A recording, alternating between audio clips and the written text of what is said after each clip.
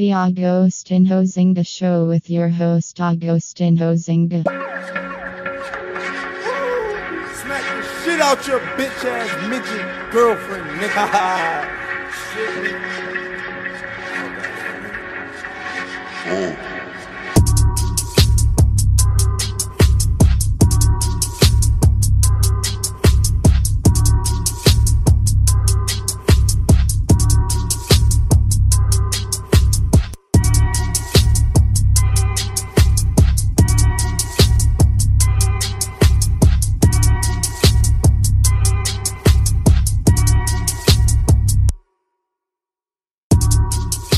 Hello there and welcome back to the Agostinho Zinga Show with I, your host, Agostinho Zinga, and this is episode number 727. That is 727 of the Agostinho Zinga Show with I, your lovely host, Agostinho Zinga, and I hope you are doing well wherever this podcast may find you. I hope you are doing swimmingly. How am I? All good, all things considered. Had a bit of a run in the morning, heading up to the gym later, but today's a free day, so I thought, why not record the pod, share some of my thoughts with you, and let you know wagwan in the world of culture. You know how it is, you know how it is. So, for the longest time, I've been thinking about some face modifications, right? Some face modifications. Some of you eagle-eyed people out there who may have seen some of my piercings will know that I used to have two piercings on my nose. One on the left side, one on the right side. Unfortunately, like an idiot, when I first got my piercings, I got the left one first and the right one second.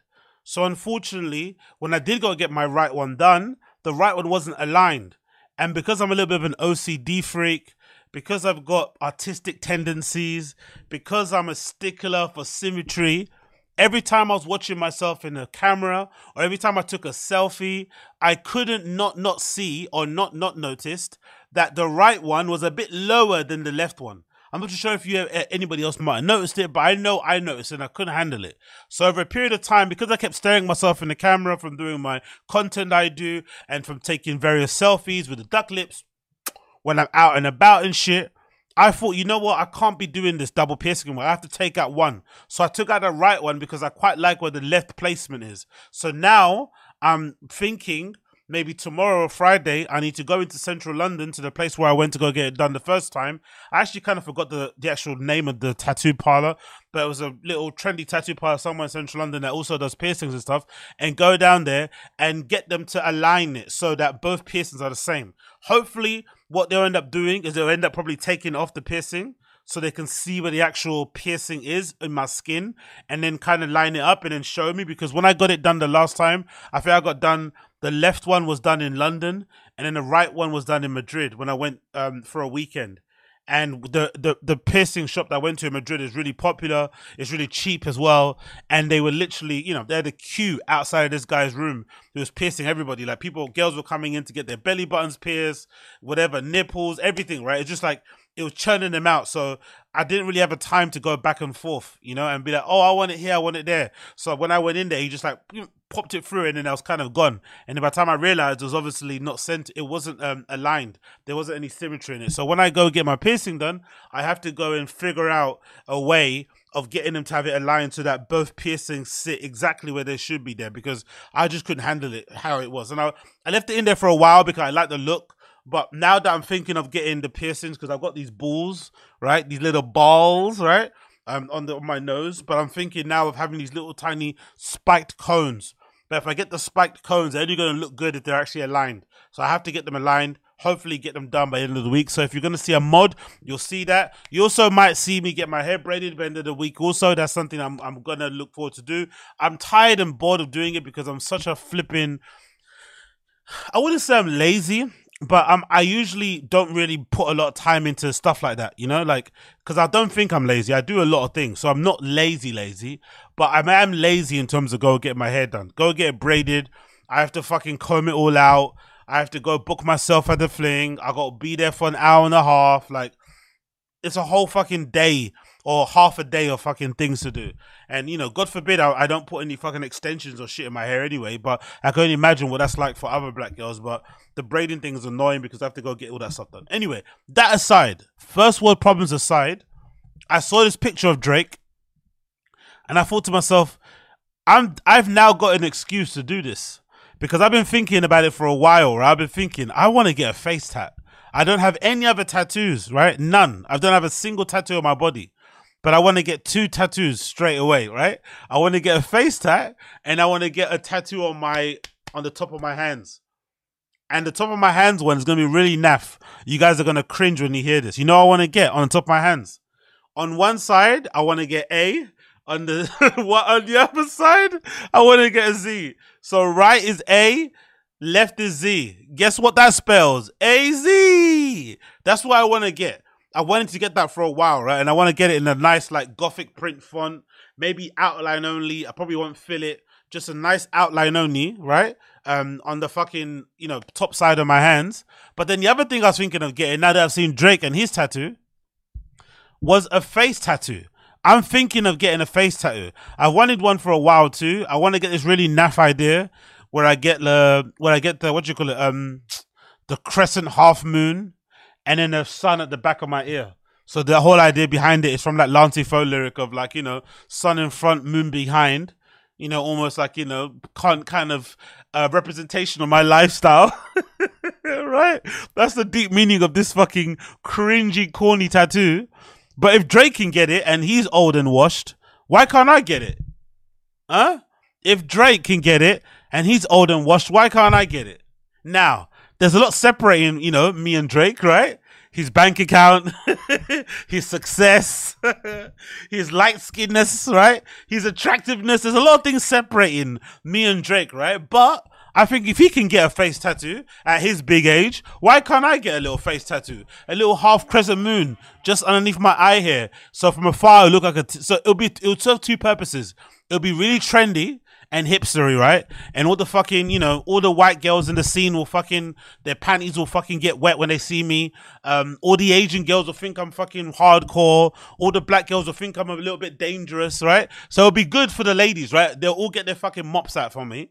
So, but from afar, from the fellas, it'll look like a teardrop because it's a tattoo underneath the eye, right? Just underneath the eye here, it'll be a little half moon, a little half crescent here, right? A little tiny little sketch. You know how the girls get a little triangle on the back of their heels, on their ankle or something, right? Or that little paper airplane. It'll be that size, really, really tiny. And then I want the sun thing. It'll be basically like how the emojis are. You know the emojis that you have with the moon? You'll get the little moon face with the eyes going to the right. That little moon emoji will be here, and then I'll get the sun right down the back of my neck. That's what I'm thinking of doing. Now, it's really R-worded, right? It's really redacted. I understand. It's really corny, really lame. The time has gone by, and to get 2 first, tattoos ever on your body, on your hands and on your face is a bit crazy. But you know me. I'm crazy, right? Look at me. I'm the crazy boy. Ooh, look, weird, cookie. I've got a flask on top of my head, right? I'm that guy. So that's what I'm going to do. That's what I'm doing going forward. I cannot wait to do it. So that's the kind of plan. And since I've seen Drake with his new tattoo that he's got, which says, if I'm not mistaken, it's like an Arabic phrase, right? It's some sort of Toronto slang. It's called miskeen. What does it mean again? On Google, it says above his eyebrow, the word translates to poor or pathetic.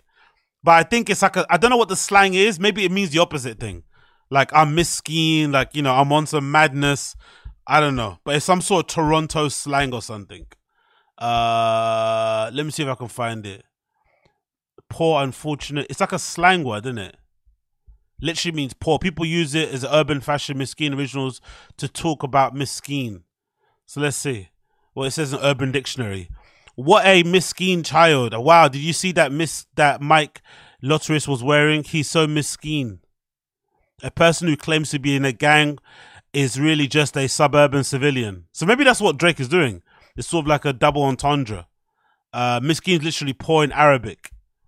Okay, whatever it means, he's inspired me to get my tattoo. And like I said, I want to get like a half moon illustration. A really small, so something like that, really small under my eye, like that. You see this? Something really, really, really, really, really, really small under my eye, that. And then I want to get the sun Let me see. Whoops. So I want to get the half moon illustration, right? You saw that, right? Half moon illustration. And then I want to get the sun illustration. Whoops. Come on. Yeah, like that. So that's what I'm thinking of doing on my face. Maybe something like that though. Maybe that kind of, maybe one of those sort of like Asian inspired ones might do well. But yeah, that's what I'm looking to do. So soon you'll see me with hand tattoos, face tattoos, braids, 2 piercings on my nose, and some vibes. And some vibes, man. It's gonna be so fucking funny. It's gonna be so hilarious. I'm just gonna pop out, and obviously with my Turkish teeth, I'm just gonna pop out like nothing happened. Like what? What's wrong? Just with my 2 Turkish teeth, right? My 2 rows of fucking pristine chompers, yang yang yang yang yang, and of course my little face tattoo. It's gonna be an absolute madness. It's gonna be a madness. Anyway, moving on from that one, I want to quickly touch upon the Diddy and Cassie stuff again. And mostly just wanting to speak about it because I think this has been a little bit of an educational moment or an eye-opening moment for me in terms of how I navigate in my little scene of dance music and stuff, right? Because that's really the only place I'm out and about meeting other people and whatnot. Because for the most part, I usually keep to myself. But when I'm out and about in these clubs and stuff, I've always had this really weird, fanciful idea that clubs, they're not really safe spaces, but if anything, they're our attempt at creating a quasi or faux utopia, right? It's sort of like our view on what society should look like in that brief kind of time period, right? Where we all get along. We don't talk about politics. We're just here for a good time. We're just here for a good time, not a long time, all that good shit, right? But one thing I think has really been unfortunate that I've seen happen in the last few years is that there's been a lot of that kind of like I wouldn't even call it broy culture, but there's a lot of that hookup culture thing has become a little bit more has become too much in the forefront.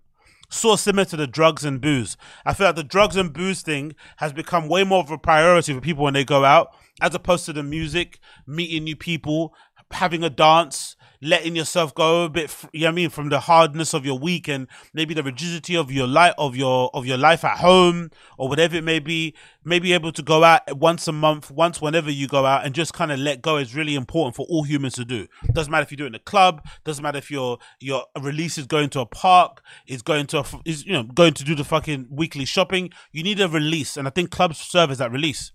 But I think with people prioritizing hookups and fucking and shit and drinking and doing drugs in clubs more so than the music, there's been a lot of blurring of the lines, right? People just basically being a little bit too comfortable when it comes to the females with the women in these spaces and really making it not the most comfortable spaces for them to go to, which really does explain, especially in London, why loads of girls prefer to go to gay nights. Because they feel way more comfortable there. They feel less like they have to be, on attention all the time. And they can really enjoy themselves, wear what they want, do what they want, without the threat of some guy trying to come up behind them, grind on them, touch them, talk to them, all this sort of nonsense. So I think this Diddy and Cassie thing for me was a reminder on what is important. And the important thing is to look after one another. To really look after one another and call out the fuck shit. No matter who it is, no matter what they do, no matter their station, no matter their money, no matter anything, you have to call it out, because the only way these things, these kind of predators and these abusers can stop, or the only way we can kind of limit, the amount of victims or their damage that they do to people is if we call this shit out. Regular people, you and I, regular civilians, punters, customers, ravers, whatever it may be, whatever industry, whatever niche, whatever subculture that we're involved in, you have to call out the fuck shit. Because if you don't call out the fuck shit, people will people will get abused, people will get taken advantage of behind the scenes, until the end of time, because people aren't willing to step up. And you have to also keep in mind, with this Cassie and Diddy thing, Cassie is quite high profile too. That's probably one of the reasons why it got the amount of coverage that it did and why it was such a slam dunk case. because she's quite high profile, because she was close to Diddy for a number of years, right? Nobody can deny that she was, you know, a close confidant of his and they spent a lot of personal time together. So whatever account or whatever experience that she has of the time that they had together, you would be remiss to say that she was lying because she was there. We saw her with him all the time. You know, he spoke about it all the time. They spoke about each other all the time. So clearly there's a lot of weight in it. And plus she's a bit of a legend in her own right when it comes to the music and when it comes to just being a face and whatever it may be. So I think it's honestly really, really important for people like myself included to really put that at the forefront. And I'm also going into the new year with my raving mindset or my new kind of outlook on why I'm trying to approach things. I'm on a fun vibe. I'm on just to kind of, you know, dance. I'm on to let free because, again, I'm not really going out as often as I was before. Maybe once a month, maybe twice. But when I am going out, it's phone in pocket vibes. No scrolling on the social media. No fucking loitering around the edges. Going right in the middle. Dancing my fucking face off. Having a good time. Helping and, you know, supporting everybody around me. If somebody looks like they're about to go a bit crazy or loopy, whatever, helping them out with some water. Making sure everybody's okay. If I've got a spare, you know, giving somebody something here, enjoy yourself, have a good time, be responsible, and just looking after people around you without any idea of any intention or any kind of entitlement. Oh, I want to hook up with somebody. Obviously, that's not me anyway. I'm married. I've got children and shit. I'm not going to be in that vibe. But still, this idea of going to these sort of places with the intention of seeking somebody to go and attack is not on. Personally, I don't think so.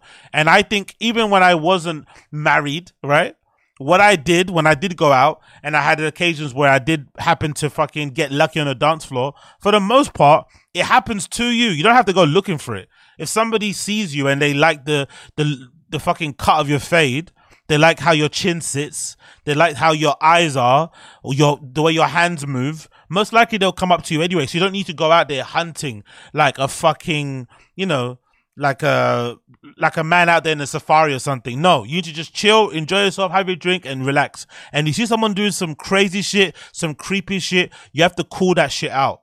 Because look at this story, the latest update here, right, that I've seen regarding Cassie and Diddy. Diddy reportedly pressured Cassie to get breast implants, then demanded she remove them the next day despite health risks because they were too big.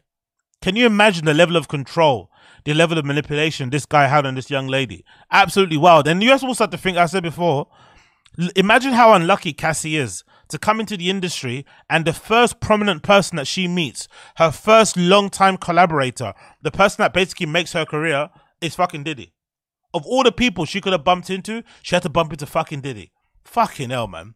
So there's a lot of good that came from it, but the fucking negatives probably outweigh the positive, probably, if you think about it. Because she hasn't released any music since. Maybe that's the reason why she hasn't put out any music. The music industry has been so tainted because of her time in it that she wants absolutely nothing to do with that previous life. Like I said, there's something quite interesting about how quickly she stepped away from the scene. Her and Diddy broke up and you haven't seen her in a hip-hop space ever again. Even her husband is fucking white.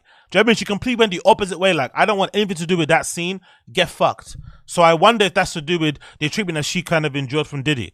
So again, she had a decent enough career, but then now she's probably been scarred for life when it comes to music and doesn't want anything to do with it because every time she probably thinks about music, she thinks about fucking Diddy. The article says, Diddy and Cassie may have agreed on a settlement to prevent more details of their alleged abuse from becoming public. But now that Cassie's truth is out there, more people are stepping forward to come to back up her claims and more.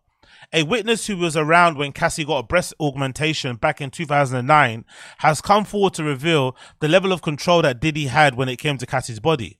According to the source, Diddy wasn't happy with the breast augmentation he pressured Cassie into getting and demanded the celebrity plastic surgeon Dr. Frank Ryan remove it just one day after. And again, I don't know much about breast implants or augmentation, but I would imagine you just can't remove them the day after. There's a lot of aftercare that goes into making sure those things sit right and whatnot. I'm sure of it.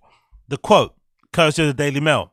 Speaking exclusively to the Daily Mail, Diddy thought that he could go back right into surgery like now and take them out. And Dr. Ryan was like, no way. Trying to explain it to him that he would have to wait at least 6 months to see how it heals because she was just opened up. But Diddy was like, no, They've got to come out, call who you need to call. They've got to come out.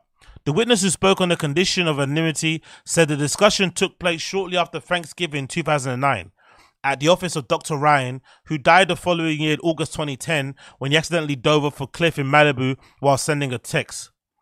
Fucking hell.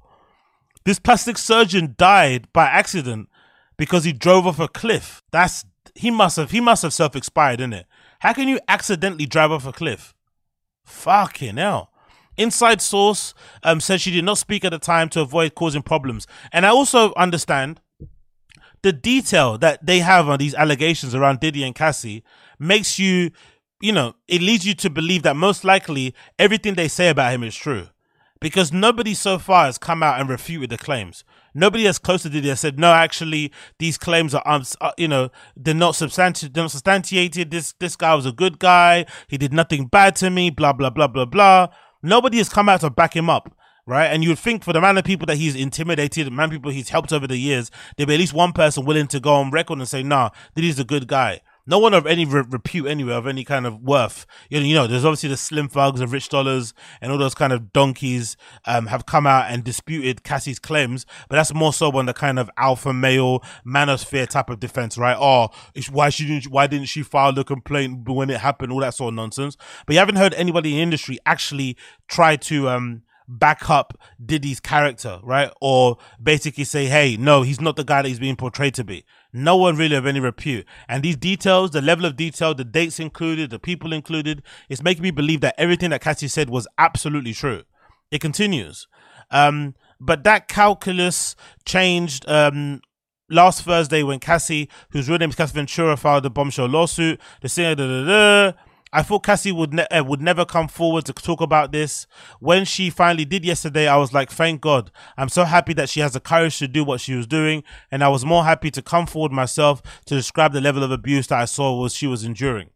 And this is the benefit of people coming forward, even after the fact, even if it isn't a civil case, just to get some money. Because what it does is that it exposes people. And I think that's the major, most important part of this. Because the truth of it, the ugly truth of it, the ugly, ugly truth of it, is that people like Diddy don't go to prison. People of this type of level of wealth, he's one of what? Only a handful of billionaires in hip hop, maybe a handful of, black billionaires in the world, right? People like this don't go to prison. They don't go to jail. They won't face any real life consequences apart from reputational damage. But reputational damage is everything to these people because they spend a long time building their reputation. They spend a long time working, cultivating, doing deals, scamming, stepping on people, whatever they do to make the reputation be what it is. So when somebody comes out with the allegation, even if it's one, even if it's two, it can undo a decade, 2 decades worth of work in an instant. So Cassie doing what she did, being brave and stepping up and talking about it and putting it on paper, putting it via the courts, has done more damage to his legacy than probably anything before this, than any innuendo, than any rumor or whatever. The fact that somebody close to him, the fact that somebody that we all saw that was close to him throughout the years coming out and say what she said, and then the settlement happening soon after, even though the lawyer is saying it's not an admission of guilt. I'm sorry, to us regular people, it does look like an admission of guilt. If you're innocent of the crimes that Diddy's been accused of, as a man, I've said it plenty of times myself, if that ever was to occur to me, which it wouldn't because I'm not a fucking creep, right? I'm a lot of things, but I'm not a fucking creep, and I'm not going to, put myself on people when they don't want me to put on them. No way, Jose. But if an allegation like that was to ever come on my name, no pun intended, there is not a day that wouldn't go by where I'll not be defending myself. I would exhaust every single option to clear my name if I didn't do it. No matter what people said, I would exhaust every option. And then I know, fundamentally, I think all men know, even if you do clear your name, that smut of being accused of being a rapist and abuser can never really leave you anyway. That little bit of a smudge on your name can never leave you. It's kind of a lesson you have to kind of take. It's one of those harsh lessons in life you have to take, even if you're completely innocent, and you have to kind of keep it moving. But I will try my best to clear my name, regardless if I know some people won't believe me. Because, when someone puts out the allegations, people immediately think, oh, because you've been accused, you must be guilty. I would not settle any way, shape or form. It doesn't matter what a lawyer said, what my counsel said, not happening. So the fact that Diddy did it, given his station, given his resources, given his clout, given his fame, tells me everything. It tells you everything that he will do at this time. It tells you absolutely everything. Honestly, it really does. It continues here. I've always been traumatized myself about what I saw. To me, watching this was just cruel, so horrible. She was treated like a rat. It was literally like her voice was snatched and there was nothing she could do. That she was started standing up for herself, she was in trouble. She knew to keep quiet and go along with whatever he's saying. And that's something that you also have to kind of keep in mind. Again, this is all kind of revisionist history, but even looking back, being a bit of an R&B, pop head myself, whatever it may be that she was creating at that time, right, whatever that genre is, but I'm going to call it mostly R&B. If you think back to Cassie, she really was a bit of an empty vessel, innit? She didn't really speak much, not many interviews, and she really didn't go out of her way to kind of express herself or really have her voice heard in any way, shape, or form. That maybe is an explanation as to why. Because of all the years of abuse and control, she was made to feel like she didn't really have a voice, you know? And that probably explains why she was so quiet and why she did, take a bit of a back seat and let basically Diddy take all the shine, or just was there to be a fucking glorified handbag of some regard, right? Or maybe a trophy wife in that regard. It's really interesting when you think about all these things. It's all like piece together her kind of personality and shit. It continues. He presented his vision for Cassie's breasts as she stood topless before them and had photos taken of her body. It was him talking about what he wanted to the surgeon, by the way. Imagine how weird that is, bro. God almighty. If you're a surgeon and you see a dude in your room or in your fucking, consultation room telling you how he wants his wife's or the lady in question's breasts to look, most likely you should probably put a call into somebody, right? Because most likely there's some abuse or some level of manipulation and control, whether it's, physical or psychological, going on behind the scenes. If a guy comes into your fucking, surgery place and is like, hey, I want my lady to look like this, and shows you a picture of Nicki Minaj, like, there's some issues there. Especially the woman's not talking and she's standing behind the dude the whole entire time. It's a bit odd. Looking down the floor, like twiddling her thumbs. Really strange. She had a flat chest. He said he wanted a full shape, sexy, but not too big. Usually men act like I just want her to be happy, even though they know it's for them. Men are usually kind of quiet in these consultations. It was out of the ordinary that he was doing all of this talking and she wasn't saying anything. She appeared meek. She was more like a Stepford wife, agreeable and amiable, but quiet. God damn. He just got into his artistry mode, the witness said. Recalled the surgery, charged about 16 grand for the procedure. I bet you that's gone up now, isn't it? I bet you that's nowhere near the price of breast augmentation now. That was 16K in what? That was in 2006, they said, right? I bet you that is probably doubled by now. Because everybody's getting work done. Because I remember back then, even women that did get, that got fucking, touch-ups and shit, right? They got stuff kind of pulled and tightened, whatever. It was such a big deal. Do you remember how big of a deal that was when a woman got her boobs done? The stories everywhere, front page news, everyone talking about it. It's like, Jesus Christ. And now people get their whole entire faces changed, bodies changed, and people don't really bat an eyelid, really. It continues. He was describing how great the outcome is going to be, how confident he was about achieving the desired results. The surgery took place later in the week in another location, with Cassie being released in the evening. But according to a source, Diddy was furious with the results. The very next day, he wanted to meet Dr. Ryan and discuss having a breast removed to be a smaller size. Dr. Ryan called the witness, expressing alarm and wanting her to be present for the meeting. He wanted me to be there. He needed some support. He thought that there would be a strength in numbers with me helping navigate through this. So most likely Diddy will know who this person is, isn't it? They're being anonymous on the paper, but most likely Diddy will know who that person is. He'll definitely remember. This is a bit too bait, man. During this visit, Cassie quietly sobbed as Diddy railroaded the surgeon, as the source says. It was the day after the surgery. She looked like she was in a lot of pain.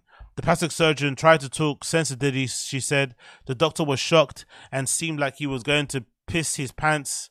Like, what am I doing with this? The source said. He was trying to hold his ground, that he was never going to happen, assuring him that assuring him that we can get to that desired result, but that we need some time for healing. He was saying that he was saying there's a lot of swelling now, but that is how it will go down. He said, you're seeing a lot of swelling and a lot of fluid, but it will go down. But then he wasn't convinced and kept saying, no, they've got to come out now. Dr. Ryan succumbed to the pressure. Okay, I'll get them together. We'll take them out, do a smaller size. Jesus Christ. He felt bad for her. It was sad. It was just sad. And while this was all going on, Cassie was not talking at all. She was crying, visibly traumatized, but she wasn't saying anything at all and just going along with whatever was said. She wasn't advocating for herself or for the boobs, and Diddy was not comforting her at all. Privately, Dr. Ryan told me this was mutilation, that I can't even believe this, a witness said. He was saying, poor Cassie, this is awful. The source said the doctor rushed to get the supplies and team together and performed the follow-up surgery within a week. A witness said that he'd never see Diddy or Cassie again. She kept silent until now. Oh, fucking hell, bro. Absolutely crazy, bro. Absolutely crazy. I bet those plastic surgeons have seen some things, innit? And they have to really question their morality as well, their principles, if they're willing to do that, you know, for money and stuff. It's like, fucking hell, bro. You know, you are also aiding and abetting the mutilation, especially so soon after the job has been done, the first one. But I guess you have to pay for your family, innit? You got to pay for your mortgages and put your kids through private school, so I guess nothing really matters. Fucking tragic, man. But yeah, strength and solidarity to Cassie. And yeah, guys on the fucking dance floor need to keep their hands, eyes, and ears to themselves and just dance, have a good time, and not turn every fucking nightclub, you know, outing into an opportunity to go and bang and try and pull. It's not that deep, really. Go for the music, dance, have a good time, and go home. That really should be the name of the game, in my opinion. But again, what do I know? Moving on, we got this really concerning story regarding A$AP Rocky having to face trial for firing a gun at a childhood friend. This might be one of the most redacted stories I've ever seen in my entire life, because it only happened 2 years ago. And if you guys know, obviously Rocky is fucking basically married to Rihanna. They have 2 kids. There's rumors that they might be having a third. She's obviously a legit billionaire with businesses coming out of every orifice, every surface on her body. Just recently, she signed a big deal with Puma. And because of her clout and her notoriety, she re-signed with Puma. Sorry, not a big deal, but she re-signed with Puma with a new deal. She was even able to get fucking Rocky a deal with Puma to do some Formula One connection. It's absolutely terrible, don't get me wrong, but she still has enough clout, enough influence, enough riches, enough power to get her fucking baby daddy, her husband, a deal with Puma. So they're all set, right? They're set for life. Rocky gets to perform at all these cool festivals around the world. In Europe, still, A$AP Rocky is super popular here. Maybe not so much in the States, but in Europe, A$AP Rocky kills it. Every festival, prominent one in the UK, books him. From Primavera to fucking Wireless here in the UK to Reading and stuff. Like every other festival I see in Europe, like Alternative, whatever festival it may be, they love booking fucking A$AP Rocky. So he's always paid. He's always booked and busy. Even though he doesn't drop albums and singles too often, he's nice. And obviously he's married to a fucking legit billionaire. If that's the case, why are you shooting people, Rocky? Why do you even own a fucking gun? Why are you getting in altercations where you're having to fucking shoot somebody in the first place? Even more so with it being an old childhood friend, right? The former, if I'm not mistaken, I think Relly is one of the original members, or one of the original, founders of A$AP Mob. He might be one of the people that actually invented the fucking name. And the irony of this is, if you remember your A$AP Rocky law or A$AP Mob law, you would know that Rocky, I think, was the last addition, one of the late additions into A$AP Mob. He got introduced to A$AP Mob, if I'm not mistaken, through, what's his face? I forgot his fucking name, who passed away. That's who he got introduced to for the A$AP Mob with. And maybe even Bari. But he wasn't an OG member. So imagine falling out with somebody who's the founding member of the group you were in, but you are also the most famous member from that group. Really, really bizarre. Especially, again, when you consider his fucking life options and shit. You shouldn't be doing this. But let's watch the clip. This actually is the clip that they are using to say that there's enough evidence to take it to court, because I guess they were trying to throw it out, right? That's it, Yams, yeah. Yams, I think, is the one that introduced Rocky to A$AP Mob. I'm pretty sure Relly and somebody else started Mob. Maybe it was A$AP 12, I forgot who it was, but there was 2 people that started the Mob, and then those guys got introduced later on down the line. But yeah, this is the video that they've been using in the court to basically say, hey, this is why this case should be going to court, or should be going to trial, sorry. And it's kind of hard to tell what's going on, but you can see a couple of figures in the background wrestling for something. And I guess the allegation is that there was a gun involved. Oh no, this is not the video. This is Rocky, arriving at court. He looks good though, to be fair. He's wearing a really nice suit, double-breasted with a good brooch on. That's him sitting in court with a face mask on. And this is the video playing. So in the video, you have a guy in a hoodie and another guy wrestling. Kind of like grappling with each other. And I guess in that grappling of each other, somebody fired a gun. And I guess Relly is alleging that Rocky fired the gun and it hit his hand. But the odd thing about this story is that there's a video footage that shows ASAP Relly and his girlfriend going back to the scene and picking up the shell casings. So I don't know if they were on scamming or on basically trying to jam up Rocky from the beginning, because it seems odd. If you get shot in the hand, or if you get shot in any way, why are you then concerning yourself to go pick up the shell casings? You know, it seems a bit strange. But there's a video here anyway. It shows some people grappling in the video. It's hard to make out. Let me rewind a bit. It's hard to make out who the people are in the actual video, to be honest. But there's some grappling happening. They kind of hold on to each other. They push each other. Maybe Rocky's the one in the black hoodie, actually. He's a bit shorter. Maybe that's Rocky there. That's 12E with the dreads. So maybe 12E's going to get asked to interview. There's Relly there. And then Rocky it looks like Rocky pulls out. Ooh. Yeah, there's Rocky with a gun there, isn't it? Oh, no. You don't see him fire it, but you see him with a gun. He kind of postures towards Relly.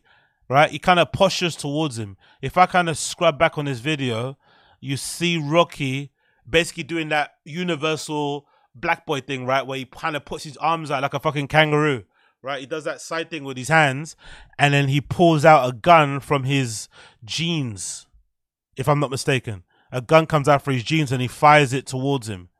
Man, I don't get this, man, honestly. Exactly. Bro's married to a millionaire and he's doing this. Like, what? Billionaire? So not millionaire. A fucking billionaire and he's doing this. Like, what the fuck is he doing? Big up LSAP 12E for trying to stop this, but too little, too late. And I bet you the reason why they were beefing in the first place was super redacted. I bet you it was super dumb. The reason why they were actually having a fight in the first place. The reason why they got into some sort of physical altercation. I bet you was incredibly fucking stupid. Because these are the same guys, ASAP Mob, honestly. For as much as I like them with music and whatnot, and the fashion and the activations and the shows, they're also full of a bunch of weirdos, isn't it? ASAP Mob is the first group that I saw where the individuals were beefing over fucking Supreme. They were beefing over clothes. Like ASAP Nas, like beefing people. Oh yeah, I wore this first. I remember ASAP Nas got into some beef with Tyler the Creator because he thought that he was, I don't know, that style that Nas has where he wears like para boots and these little fucking, you know, train conductor hats. When Tyler the Creator was doing it, he got into a beef with him because he thought that he invented that style or something. Like, insane, right? Barry gets into fights over fucking clothes. These guys are fucking wild. And really redacted. So it wouldn't surprise me if this argument in the first place was something incredibly stupid. So yeah, you see Rocky there, and you see the gun there. See? You see the gun? There's a gun there. Rocky puts the gun in his trousers. You clearly see it. So that's definitely Rocky, unfortunately. Is he wearing the Puma jeans? No, he's not. He's wearing some other jeans. But I thought he was wearing... He's actually... Oh, that's a Mastermind hoodie, though. He's got that good Mastermind hoodie, right? Mastermind with the bedazzlements, with the gems all over it. He's got a good Mastermind hoodie on there as he's pulling out the strap and fucking firing on one of his old friends and shit. Absolutely crazy. Let's continue with this little clip here from the courtroom. Oops, let's go back. I don't know what he's doing that for. Yep, he pulls the gun back into his short trousers. He walks off. And Relly walks off also. Oh no, he fires it, I guess. Sounds of the gunshots now. Bang. Only one. Two. His lawyer said the video's not him. So he's arguing it's not him, but it clearly does look like him. He's also walking like him. Again, I don't know Rocky too much, but I can tell how he walks. It looks like him, unfortunately. And with it being LA, he's fucked. Because I was one person, I didn't expect Tory Lanez to go down for the Megan Thee Stallion shooting, because if you actually analyze the evidence, there wasn't a lot of evidence that pointed to him actually holding the gun and firing at fucking Megan. But unfortunately, because the gun was in his quote-unquote possession, and he was already, if I'm not mistaken, wasn't he a convicted felon already? He has some sort of court case already on his head. I didn't know that LA doesn't play when it comes to the fucking gun laws and shit. That's why he got such a long time in terms of sentencing. So if Tory Lanez's case is anything to go by, Rocky's going to actually do some jail time. Unless he's actually got a robust and crazy good lawyer, I expect him to do some jail time. Unfortunately. Because it looks like he had the gun. It looks like he fired it. There's obviously the sound of it. Obviously, there's a victim willing to testify and pointing him out in court. He's going to go to fucking jail, which is such a shame. Like, what are you doing being a bad man? You're married to fucking Rihanna, man. Enjoy your life. Enjoy your collabs. Enjoy getting flown out to fucking Fashion Week. You know? Ugh. Anyway, it says here, rapper A$AP Rocky will stand trial on charges that he fired a pistol in a feud with a former childhood friend. The decision came on Monday during a second day of preliminary hearing, which attended by Rocky, real name Rakeem Myers. Prosecutors say Mr. Myers, 35, pointed and fired a gun at Terrell Efron 2 years ago, causing minor injuries. Yo, how long does it take to fucking court cases to go to trial? This happened 2 years ago. Fucking hell, man. So his life, he's been in some level of, you know, he's been in limbo or some sort of like freedom purgatory for 2 years. This also might explain, is this a bit of a stretch if I say this might explain why there's all these pictures of Rihanna and Rocky everywhere, like being amazing mums and dads, like being the coolest mums and dads? Is that part of do you think that was part of the sly defense? That his team tried to make sure that whenever Rocky's pictured, he's with Rihanna. Whenever Rihanna's pictured, she's with Rocky. Whenever they're together, the kids are there. Maybe they wanted to put forward this image of a perfect family, of him being a family man, him being a great dad, so that it would help his case. I wonder if that was a thing, because this happened. It feels like 2 years ago is when the content with Rocky and Rihanna was really ramping up. You see every bit of content about them online. They look amazing, don't get me wrong, but even the recent picture that I've seen on social media of them with their kid in the fucking playground somewhere, wearing matching Luebe tracksuits or matching Luebe track jackets. Sorry, it's like, really, his and hers Luebe track jackets. Anyway, it continues. The Grammy-nominated Mr. Myers, who has had 2 #1 albums, is facing 2 felony counts of assault. That sentence is fucking wild.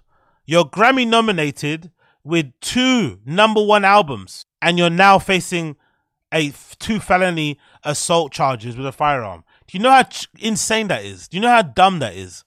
Nobody in his position should be doing what he's doing. Fucking hell, man. He could receive up to 9 years in prison if found guilty. Mr. Efron, who was part of A$AP Mob's hip hop collective and known him since they were time together at New York High School, alleges separately in a lawsuit that he's a victim of assault and battery and negligence and emotional distress. Imagine what kind of beef you have to be in to fire on somebody that you went to fucking high school with. Like, I guess maybe only your real close friends can actually get under your skin like that. But really and truly, you should be able to walk away from that situation if you were actually real friends from fucking high school. Like, really, this is really disappointing. Mr. Efron, known as A$AP Rocky, says Mr. Myers lured him to an obscure location outside the W Hotel in Hollywood on 6th of November to discuss a disagreement. Imagine getting told to come outside of the fucking W Hotel in Hollywood to beef. These A$AP guys are crazy, innit? They're like beefing at Complex Con, beefing during Fashion Week, beefing outside of fashion shows, in stores, outside of hotels, all these bait places. Like, anyway, CCTV footage of the alleged assault was played in court that shows Mr. Myers brandishing and firing a gun. An LA detective testified earlier this morning. Of course, it's clearly him. Mr. Myers' lawyers deny that it's their client who is seen in the video. That's their only defense. It wasn't him. Superior Court Judge M.L. Villa only had to decide whether this case was sufficient enough to bring forward, not whether the crime had been committed. The burden of proof is significantly lower for preliminary hearings like these. Mr. Efron is also suing Mr. Myers, claiming that after a verbal altercation, Mr. Myers pulled a handgun in and personally pointed the direction of Mr. Efron and fired multiple times. So he's going to sue him also. So he's going to get the bag, and he's going to get Rocky sent to prison. Again, I'll be shocked if he doesn't get no prison time, considering what happened with fucking Tory Lanez and there not being any fucking gunshot residue on his hands and shit, and him still getting the time that he got for the Megan Thee Stallion fucking shooting. I am prone to believing he's going to get some time. Mr. Efron was struck by a bullet projectile fragment in his left hand and required medical attention. According to the courts, he's seeking at least $25,000. He's aiming a bit low, isn't it? I would have aimed way higher. I would have made that 25 million or 2.5 million, to be fair. Fucking hell. At a court hearing in August 2022, the judge ordered Mr. Myers to stay 100 feet away from Mr. Efron. Mr. Myers was previously given a 2-year suspended sentence for his role in a brawl in Stockholm. He is being represented in Los Angeles by lawyer Joe Tacopina, who is also representing former President Donald Trump in a civil case. A$AP Rocky, he's one of the breakout stars, blah, blah, blah, blah. Jesus Christ, man. Absolute horror show of a situation. But one thing is for sure, Rocky's got that good suit on him. He looks fucking incredible in a suit. He's wearing this really nice double-breasted number. It fits him really well. No really crazy stuff. The hair is braided on point. And I really do like this little brooch detail. I know it's a bit of a serious, allegation that's going on at the moment. And it's a serious case. But this brooch detail on the double-breasted jacket is pretty sublime. I'm not going to lie. It's pretty sublime. The fucking suit fits amazing. Great on the shoulders. It's tailored to fuck. It's got that good black fucking face mask on. The good Ray-Bans. The braids are tight. And the trousers are all done. I love it. I love it. Nice brooch there on the jacket. He looks really good. He looks really fucking good. I'm a fan. So big up Rookie. Bang your doors. If you're going to go to jail, at least put that shit on. And he did it. He's got that fucking shit on. So bang your doors, Rocky. Bang your fucking doors. That's what I say. Bang your doors. Moving on from that one, we have this story courtesy of the Shade Borough regarding entrepreneur and influencer. Oh, they didn't spell it properly. Big up fucking the Shade Borough and their inability to fucking copyright. Entrepreneur and influencer Ben Anderson accused of defrauding investors $8 million. Now, I don't really know who Ben Anderson is. I just found out about him via Shade Borough, so I'm not gonna get on here and pretend I know who this guy is. But having done a brief bit of research and heard him speak, he's basically a promoter, right? He's basically a promoter. He puts on big events here in the UK, and it seems like he was defrauding his investors. And when you read the story, it's pretty outlandish. And again, it goes to show that I think a lot of fraud. Obviously, there are people that don't do fraud well. But I think the majority of people who get caught when they're frauding or scamming is because they're being too greedy. That's my honest prevailing thought. Because I know of a lot of people when I grew up in my area and stuff who are banging ACs, right? Doing credit card scams and shit. And the ones that did it to get like studio equipment, to get their first laptop, to do driving lessons, most of them knew to do it, go in, go out. It was never a long-term thing. It was never, I'm going to bang ACs. I'm going to bang whatever drops until the end of time. They knew it had a time limit. They knew it wasn't a forever thing. But because they didn't have the ability to maybe pay for driving lessons straight away, or maybe pay for a new laptop or whatever it may be, or studio equipment and whatnot, microphones, cameras, all that good shit, they would do it with the scam money. And then they would go legit.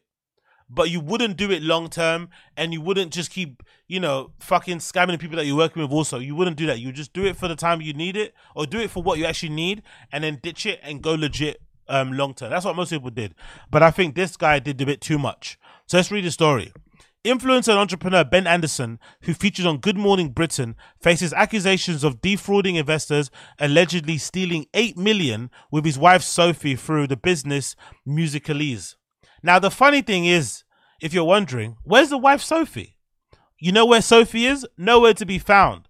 Because Sophie is a very, very Caucasian lady. And in all the articles that I've seen, it just features this Ben Anderson guy. Now, to be fair, having done my preliminary Googles, it is quite hard to find pictures of his wife Sophie. So maybe she's a private individual. But I find it hilarious that all the news articles are leading with pictures of this Ben Anderson guy, but not including pictures of his wife. It just seems like he did it on his own when really him and his wife were doing the Bonnie Clyde scam thing. But hey, we continue. Despite not promoting any concerts, you see how people scam? How could you have a concert promotion company not promote any concerts?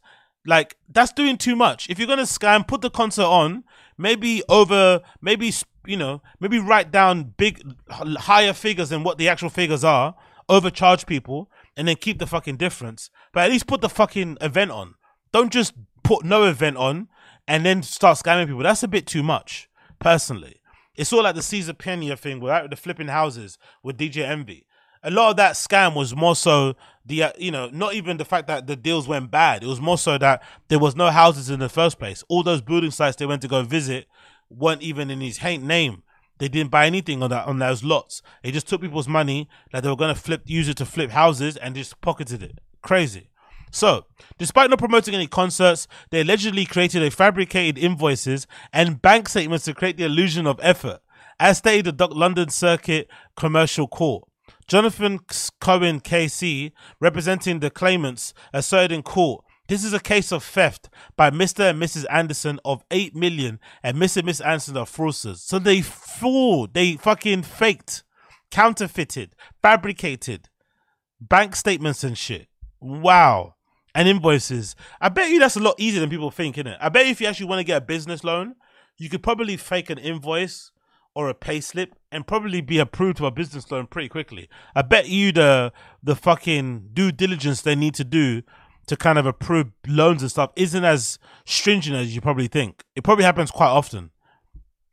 They have cheated the claimants out of many millions of pounds by the pretense of seeking funding to promote concerts at which famous musicians will perform. There was no such concerts organized, no attempt to organize them, and no prospects of these concerts ever happening. I love lawyer speak, right? Like, no such concerts were organized, no attempt was made to make them, and there's no prospects of them being made in the future. So, covered all the fucking bases, you know? I love it. Past, present, future. Mr. and Mrs. Anderson simply spent the money on high living. A close study of their bank statements revealed that almost none of the money was spent on business purposes. It was spent on high living. The couple said that they needed $28,000 per month. This is to cover the cost of 2 nannies and a huge rented house. Yo. When I found out, I think I was on YouTube recently. Oh no, I was on Instagram recently. And I stumbled across this really cool hat. I think it's made by like Sundays XYZ or XCZ, something like that, right? It's this cool hat that all the little trendy fashion hipster kids in London are wearing, which has got this like little checkerboard design, right? It's like kind of checkerboard design. I don't know, whatever color it is in black, whatever dark color, you know, all over the fucking hat. And I only realized recently that hat was made by Magnus, the YouTube kid, right? That's got a brand called Roning. I didn't know that was his brand.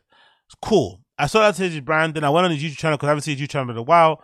Check out that Magnus Roning's YouTube channel, really good. And he has a video up where he's basically talking about his new apartment and his old apartment. And he mentioned that his old apartment, I think it's a very swanky place. It might be, I'm gonna guess it's probably somewhere in it's probably somewhere in East London or North London, next to the canal or something, right? But it's a really nice apartment. But 1 bedroom, kind of a small, bachelor little pad. And he said he basically paid £2,850 per month, nearly 3K per month. And my jaw hit the floor. Obviously, reading the comments, I found out that in that area that he's in, or for that kind of layout of a building or layout of a flat, is quite standard. But can you imagine paying $3,000 a month for rent? I could never imagine that. To rent somewhere, not somewhere you're paying with your mortgage or whatever, you're renting somewhere for $3,000 per month is insane. I don't see how any family could need 28,000 to survive. Like, what are you actually buying? Where is the money actually going that will justify wanting a 28,000 budget for your living cost per month? Like, honestly, do you have a nanny per kid? Like a nanny per hour or something? Like, what the hell is going on? And again, this is pure evidence of just doing too much. They probably could have scammed, but they just did too much and then they got caught because they got greedy. It was spent on first-class flights to holidays, places like Dubai. Cohen's rants did not stop, and he would go on to call the people common or garden grifters. Their defense, as presented by the court, states the Andersons initially planned to organize the concerts and were not fraudsters from the start, but the situation got out of control. So they're trying to make it seem like one of those startup things, right? They had good intentions, but then it failed because of X, Y, and Z. It's like, shut the fuck up, bro. Seward Atkins, legal representative of defendants, informed the court that Mr. Anderson claimed to be one of the figures of the music industry. They contested accusations that they were incapable of organizing concerts for a renowned artist. Oh, the court's killing them. The couple expressed their commitment to repay all the debts incurred for their clients, and however, unforeseen circumstances such as pandemic lockdowns and tragic death of twin babies led to a collapse of their business. Mr. Watkins explained to Judge Richard's Peace the concerts might have happened if it was for the pandemic and extraordinary personal tragedy, the death of their twin babies. Oh, wow. So their kids died in the midst of them running this scam. Pretty crazy, isn't it? Pretty crazy. But yeah, 28 grand per month. Living cost is fucking insane. Defrauding people 8 grand is insane. And also just this whole like social media influencer type of guys anyway, you have to keep your eye out for them. They're always full of shit, in my personal opinion. I think those guys are always full of shit. The ones that's like, oh, a day in the life of a billionaire. Here's what I do, rise and grind. I finish all my chores, all my stuff I need to do before 7 a.m. Then the day's free to do whatever I want to do. Minimalist, American Psycho, here I come. It's like, come on, bro. Again, like, please. So yeah, be careful out there. Keep heading the swivel. But if you see a black guy that looks like this, most likely he's definitely scamming. In my humble opinion, most definitely, he's definitely scamming. So I'm sure most of you guys have seen this also. James Whitner, the founder and the leader over there of the Whitner Group, that also is the umbrella company for Social Status and Aman Mania, that fucking crazy brand, unfortunately has been rumbled in a fucking multi-million-dollar sneaker money laundering scheme. Pretty fucking wild, especially when you consider, you know, his persona, how he comes across, the quote-unquote free game he's always dropping and whatnot, his interviews, his collaborations. This is a pretty big quote-unquote whale that's out here basically stealing his valor. You know what I mean? So let's continue here. It says, James Whitner has long been revered as a name in the sneaker industry. Whitner is a visionary behind the owner of the Whitner Group, an umbrella company that owns lauded stores like Amamania and Social Status, APB, and Prosper. Among the sneaker community, Whitner has been known as more than just a business owner. He's a trendsetter, storyteller, and a champion of the consumer. Basically, I'm going to be honest, I fucking hate the storyteller thing. I really do.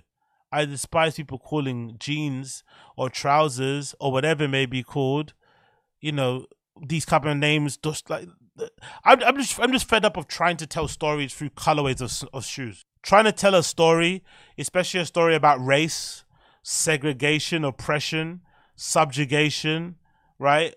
Whatever, through the colorway of sneakers is so naff. Can we just get back to people making good colorways? Right, people putting on their fucking design art, people pulling out the Pantone book and actually going crazy, as opposed to trying to, you know, turn shoes into a fucking activism point. It's just like, come on, allow it. Let's continue. The news was first reported by WSOC TV Friday, November 17th. A civil forfeit case, was brought by United States Attorney Dana King and verified IRS Special Agent Ranjed. West complaints want to. So what's that? Yeah, what does it say here? So the complaint wants to seek approximately 1.1 billion of US currency seized from Antoine Freeman's apartment. Freeman has been cited as a mentor for Whitner, and the two relationship dates back to mid-2000s when the first Social Status location opened in Pittsburgh. The complaint cites that Whitner's involvement in the illicit money transferring business, MTB, interweaved with the various legal activities. YG and a national Chinese referred to in court documents as a central figure in this scheme. Allegedly distributed and sold sneakers and apparel in Asia and has been conducting business with Whitner since 2016. In the documents, there is alleged to be more than 255 occasions in which Whitner, his businesses and others involved, received cash from YG, each transaction totaled more than 10,000. Each under the US law require more filing and a license to do so. Just sounds like some Wings of Redemption shit, innit? Like, doing everything in your power to get the most out of everything without doing anything. However, none of the business individuals or entities involved in the money developed properly and obviously obtained insecure register of MTB. PNC Bank has handing a large amount of the decreased money. Blah blah blah. What's happening here? Whitner is also accused of violating contracts with a state. Violating contract with sneaker companies, one of which is referred in the court documents as an Oregon-based manufacturer, which is probably Nike, by reselling exclusive. Yeah, so this is the thing, right? So this is the main thing that he did wrong here. One of which is referred to the court documents as an Oregon-based manufacturer by reselling exclusive sneakers to unauthorized parties. So essentially backdooring. So this is confirmation, if ever we needed it, that backdooring is a prevalent and frequent occurrence in the sneaker industry or in retail or whatever it may be. They do it all the time. We've known this, especially if you're a kid who grew up queuing outside of stores, if you grew up just going to stores and just trying to buy as much limited edition stuff as possible, if you care about tier zero stuff, whatever it is, and you're part of the culture and the scene, you would know that backdooring has been a thing for a long time. This is not a new thing.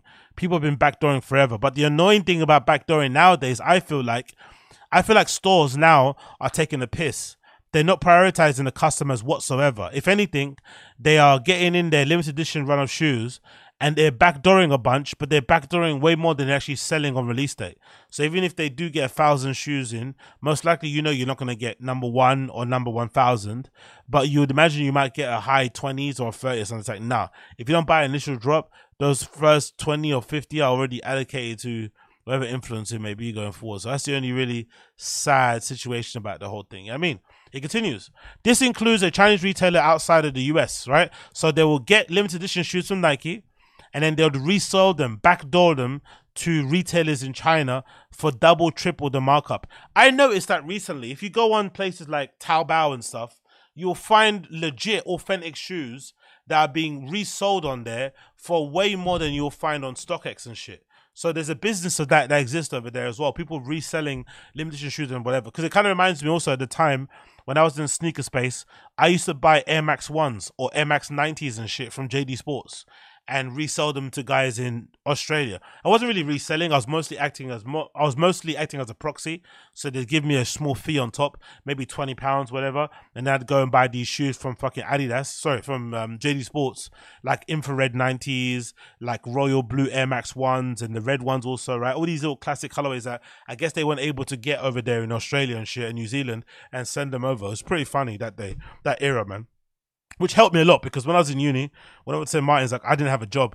I didn't work a job at all. I couldn't get a job, not because I was too good for it, but I couldn't find a job because I had literally no experience. So the only way I actually had money and fed myself and made sure I was all drippy and shit and I was able to go on holiday was reselling shoes. So I've never been against reselling, but I just think unfortunately now it's the most dominating part of sneaker culture. People talk about prices of shoes all the time. It seems like there's always another new fucking pimpled, face kid on Instagram flexing in front of boxes of shoes that they're never gonna wear. It's just become too much of an issue for me personally. That's the main thing. It's become the main thing and not just part of it. It continues. This includes a Chinese retailer outside the United States, which Whitner and his business use code names such as Nevada and Kansas to refer to. The operation facilitated the movement of large amounts of cash, some of which was derived from illegal activities such as narcotics, operation, and prostitution. That's the big deal, innit? If you're one of these people who believes in activism, who's a social justice warrior, especially when it comes to clothes and sneakers, you're going to be in a little bit of a predicament because essentially they're saying Amamania and fucking social status were propped up by fucking narcotic operations and prostitution, which may include sex trafficking. That's where their money was coming from. That is a quintessential definition of blood money. So, how much do you rock his outfits and his looks and stuff to excuse such a fucking behavior? It's pretty crazy. It continues here. The money subsequently was introduced into the banking system without proper reporting and regulations, a clear violation of the Secretary Act. Of course, that was him to skirt the taxes, right? So he was reselling them to Chinese people, getting the money converted to fucking Chinese money, and then sending it back to himself so he wouldn't pay any taxes. It continues here. Freeman and others involved in this scheme allowed them to profit from the transactions that violated conduct agreement with the Oregon-based sneaker company. It's obviously Nike. Why do they keep saying that? Do you know what I mean? Do they think they're going to get sued? They're saying Nike. Anyway, how did the money laundering scheme come to a stop? I'm eager to hear this actually. What do they say about this? YG would purchase sneakers, apparel from Whitner, and then an individual referred to as broker who was based in China would receive payment from YG for the items YG's been buying. Buying from Whitner. Money couriers would collect US dollars and once accumulating a certain amount of money would deliver the funds to Antoine Freeman. Freeman, who was also not registered or a license or registered whatever on MTB, began to facilitate handling the cash donations from 2019. After 2019, Wintner ceased his cash deposits in Charlotte. The money was also going through the foundation, a Brown Development Corporation operated by Freeman out of Manhattan. Despite Whitner and associate telling PNC Bank, Whitner allegedly would advise Freeman on when the money was coming in from Asian individuals on the New York area, and after receiving the money, would direct Freeman on where to store the money. Whitner also notified that when the cash was mentioned, he'd had 65 of cash received, what person delivered or what So anyway, that's what he said about that, right? And then if you scroll on the Complex article, you actually see some more information. Cursive Complex, right? They've actually got a picture of what they found when they walked up to this guy's house, right? So let's read the Complex article here. The Complex article says as following. Let's see here. The Compass article says the compliance says that Freeman and Whitner out-colluded with the Chinese money laundering operation to the benefit of Witness's business. These transactions involved Freeman, Whitner, and others comprised of Islanter's money-transmitting businesses, according to prosecutors. In the response to the complaint, Whitaker Group highlighted its work to support people of color and tell stories that would work under attack despite productive engagement with the U.S. Attorney's Office. We look forward to defending ourselves in our business. The picture described of Chinese National Amphitheater is that, blah, blah, blah. As you can see, you see more pictures of the store on the inside and whatnot. Nice fucking display units there, actually. And then let's go back to the article itself. Not that one. Where are you? Where are you? There you go here. How the money laundering scheme operated. YG would purchase sneakers. Like I said before, we already mentioned that. Whitner was notified when the cash was delivered. The amount of cash received was the person delivered the cash and the person received the cash. Whitner maintained a spreadsheet of these cash deliveries and related operations, right? So this man is all about his fucking money, right? He's all about his money. He always stands on business. There's no fucking around with him, right? No fucking around with him. Let's see if we can find it. Okay, nothing going on here. How about if we go back to fucking, that brilliant podcast. Let's see how that happens here, what they said around this one, and we continue. Okay, cool. Nothing said there. Oh, no, this is not the one, is it? It's here. Where am I going? There we go. Whoops, wrong article again. Anyway, going back. So yeah, going back to the Complex article. Look at the fucking stack of money they found at his house. Mamma mia. The civil forfeit complaint contains photos of money seized from Antoine Freeman. This is just in his crib. I think that's like $1 million, isn't it, right? Jesus Christus.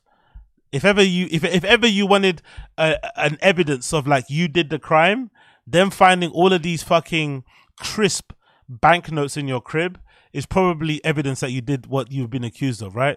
The civil complaint says that Whitner would initially visit Freeman in New York City and transfer the money back to Charlotte, where Socialist is based. But in 2019, the complaint alleges he began employing Brink to transport the money.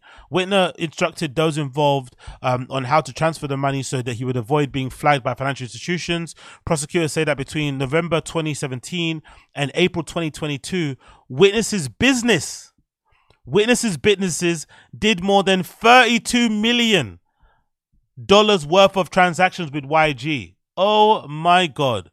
The money was spread out across 255 transactions, with each exceeding $10,000. The complaint says that Whitner did not file the documents legally required for these transactions. 32 million. You see what I said about people being greedy? You see what I said about this story here? There we go. The Ben Anderson story, right? This guy, 28,000 per month he needed, defrauding his investors of a total of 8 million. It's just too much. if you're going to do fraud again, you should probably live a life where you're telling the truth and doing the right thing. But if you're going to do fraud to kind of get yourself, you know, up and needed equipment and whatnot and help yourself out, pay the bills, do it once, maybe twice. That's it. Then go legit. Find a real job, whether it's fucking flipping burgers or working in a bar. Find an actual legit source of income. Don't go out there and do scams forever, because you're eventually going to get caught. Because this guy thought he was clever, right? He thought he could do 255 different transactions all over 10,000 to get to that number of 32 million to kind of, you know, dance around things and get away with shit. But they're always watching. They're always fucking watching. And eventually they tied it all together anyway. Law enforcement arrested Freeman in August 2021 as he was walking to his office in Midtown Manhattan. He was carrying a backpack and deposit bag. According to the court documents, a search of his apartment turned up with 1.2 million in cash hidden in closets in USPS boxes. Jesus Christ. During the subsequent investigation, the complaint says that law enforcement monitored the movements of another 1.5 million in Lance's money transmitting business activities. Freeman pled guilty to misprison of felony for his role in the money transfer. Two of the money couriers brothers, Long Zi Zhuang and Long Juan Zhuang, were also hit with criminal charges. Yo, Chinese man them have got money for sneakers, innit? Chinese man them probably spend way more specifically Chinese people. They might actually spend more money on designer goods, limited edition items than black people. I know black people get a bad rep for being flashy and wearing designer items, but I think Chinese people, they fundamentally care about designer stuff, limited edition stuff to a level that even a black person wouldn't, to be fair. The money they spend on stuff, because imagine they were buying stuff from Social Status, from Aman Mania, from that Whitner guy, right? For resale prices. And they were reselling off. That's the thing you have to keep in mind. They buy resale shoes for an exorbitant amount of money, and then they sell them for more money than they purchased them for. So they end up getting their money back, even though they're selling them for crazy amounts, because there's always somebody out there that wants that limited edition shoe, doesn't want the hassle of queuing up. That's one thing Chinese people don't fuck about with. Chinese people do not like inconvenience. They want to go somewhere, buy the thing and go home. They're not into the queue shit. They don't want to wait around. They've got the money, they'll pay for it, give me the thing. So like Middle Eastern people, right? Give me a new one, give me this one, give me that one. You know what I mean? Give me 4, give me all of them. Like, they just want their shit straight away. No fucking around. When prosecutors said, while prosecutors say the millions of dollars in transactions were at the behest of his companies, Whitner was not been charged. Details of the civil forfeit complaint suggest that he knew something was awry in his reselling business. So this is really odd. He hasn't been charged yet. What's going on? Is he snitching? Most likely he's cooperating, right? If he hasn't been charged, if he's the fucking main guy at the Whitner group and all of these other fucking businesses are under that umbrella, which this guy is then backdooring the shoes out of to sell to China and then doing a bit of money laundering, which is then funding criminal enterprises like fucking prostitution and maybe sex trafficking, why wouldn't Whitner be charged? Most likely he's probably involved in it. Most likely he's probably cooperating. You'd imagine that's why he hasn't been formally charged. The complaint, describes a consensually monitored phone call. How does that even mean? Between Freeman and Whitner that took place in July 2022. Prosecutors say that in this conversation, the two discussed Freeman's arrest and the seizure of 50,000 meant for the transaction with YG. On that call, Whitner said that he had a feeling something fishy was going on. Wow. Let's go back to the main article here. I think it's got the actual details. It breaks it down. We see that's him, right? To be fair, he's got a very, you know what he kind of reminds me of? He reminds me a little bit of Idris Elba in The Wire, right? He's got that look of that guy that's like, he's about that life. He used to do some street shit, but now he's trying to go legit, but he's still got that street shit in him. He can't let it go because he's got a very successful business, stores, collaborations coming out of the wazoo, right? But he still is involving himself in illicit businesses. Why? You don't need to do it, brother, man. Come on. And this is a statement that they put out, right? The statement. Whitaker Group official statement regarding the money laundering, right? The recent action by the U.S. Attorney's Office for the Western District of North Carolina comes with significant cooperation and good faith negotiations, aka snitching, on our part. To be clear, While we take the allegations of the complaint seriously, they are unfounded, unrelated to our business or to this community, and unjustified. Our professional inventory management team runs a you threw the inventory management team under the bus, man.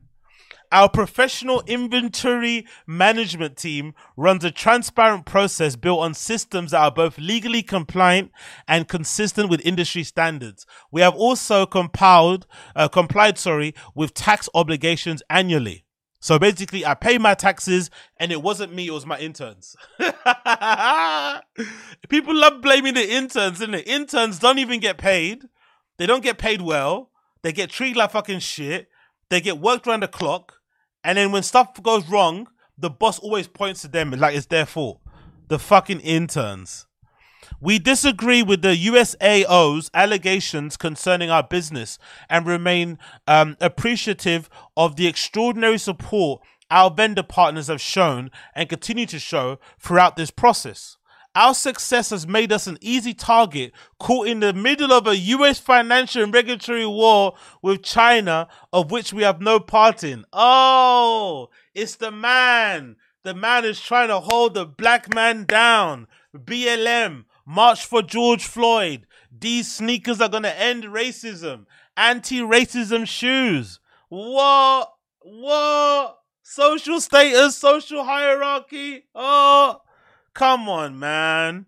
We look forward to defending our business and operating model while we continue to proudly serve our communities that have embraced us for the last 20 years. We scammed, we might be in trouble, but we're still going to run these numbers up. Jordan 5's dropping very soon, right? These Jordan 5s. I think they're pretty shit, to be fair. Everybody's getting hype over them, but I don't really see the hype. Obviously, the newer updated shape is quite nice. It's more of a mid. There's less padding on the tongue as well. They sit a bit nicer. Don't get me wrong, right? The Jordan 5 has been updated shape-wise. But I think these Dusk and Dawn fucking Amman shoes are pretty shit, personally. I like the little bubble text on it with their logo in it. Or sorry, with their brand name. But I don't really give a fuck about these shoes. Everyone's going wild for them online. But again, my algorithm is a bit fucked because sneaker Twitter only really exists for fucking Americans. Americans love Jordans. There's no Jordan that they won't love. No matter how boring the shape is, no matter how fucking tired the colorways are, they'll always wank over Jordans. But I think they're a little bit boring personally. But yeah, they're coming very soon. Let's go back to the fucking statement. This complaint will not deter us from continuing to tell our stories and to build a legacy of excellence, and we will continue to vigorously defend our businesses and all that they contribute to culture, commerce, and community. So I did not do it. I did not do it. So, fast facts before we kind of seal this up and move on. James Whitner, notable businessman and owner of the Whitner Group, has been named in a civil complaint for forfeiture regarding money laundering. The complex operation reportedly involved Chinese money couriers and a series of sophisticated financial transactions that flouted vital financial laws designed to prevent money laundering. According to the complaint, Whitner broke at least one business contract with a sneaker company based in Oregon, Nike, that explicitly forbids selling, shipping, or transferring goods, sneakers to other countries. Now, just to point on that, you know who else is guilty of it? Yes, you guessed it, Marcus fucking Jordan, the son of Michael Jordan. He is guilty of fucking backdooring. He loves a good backdoor. There's evidence of him doing it. There's literal pictures of Marcus Jordan and his affiliates and his associates at fucking hotels loading up boxes of shoes into fucking unspecified white vans that don't look like they belong to Nike. Literally putting shoes into fucking vans. So if they're gonna catch this Whitner guy, why isn't fucking Marcus Jordan on the chopping block also? Huh? Come on, bro. The business conducted by Whitner, Freeman, and others involved in this scheme allowed them to profit from the transactions that violated US federal law.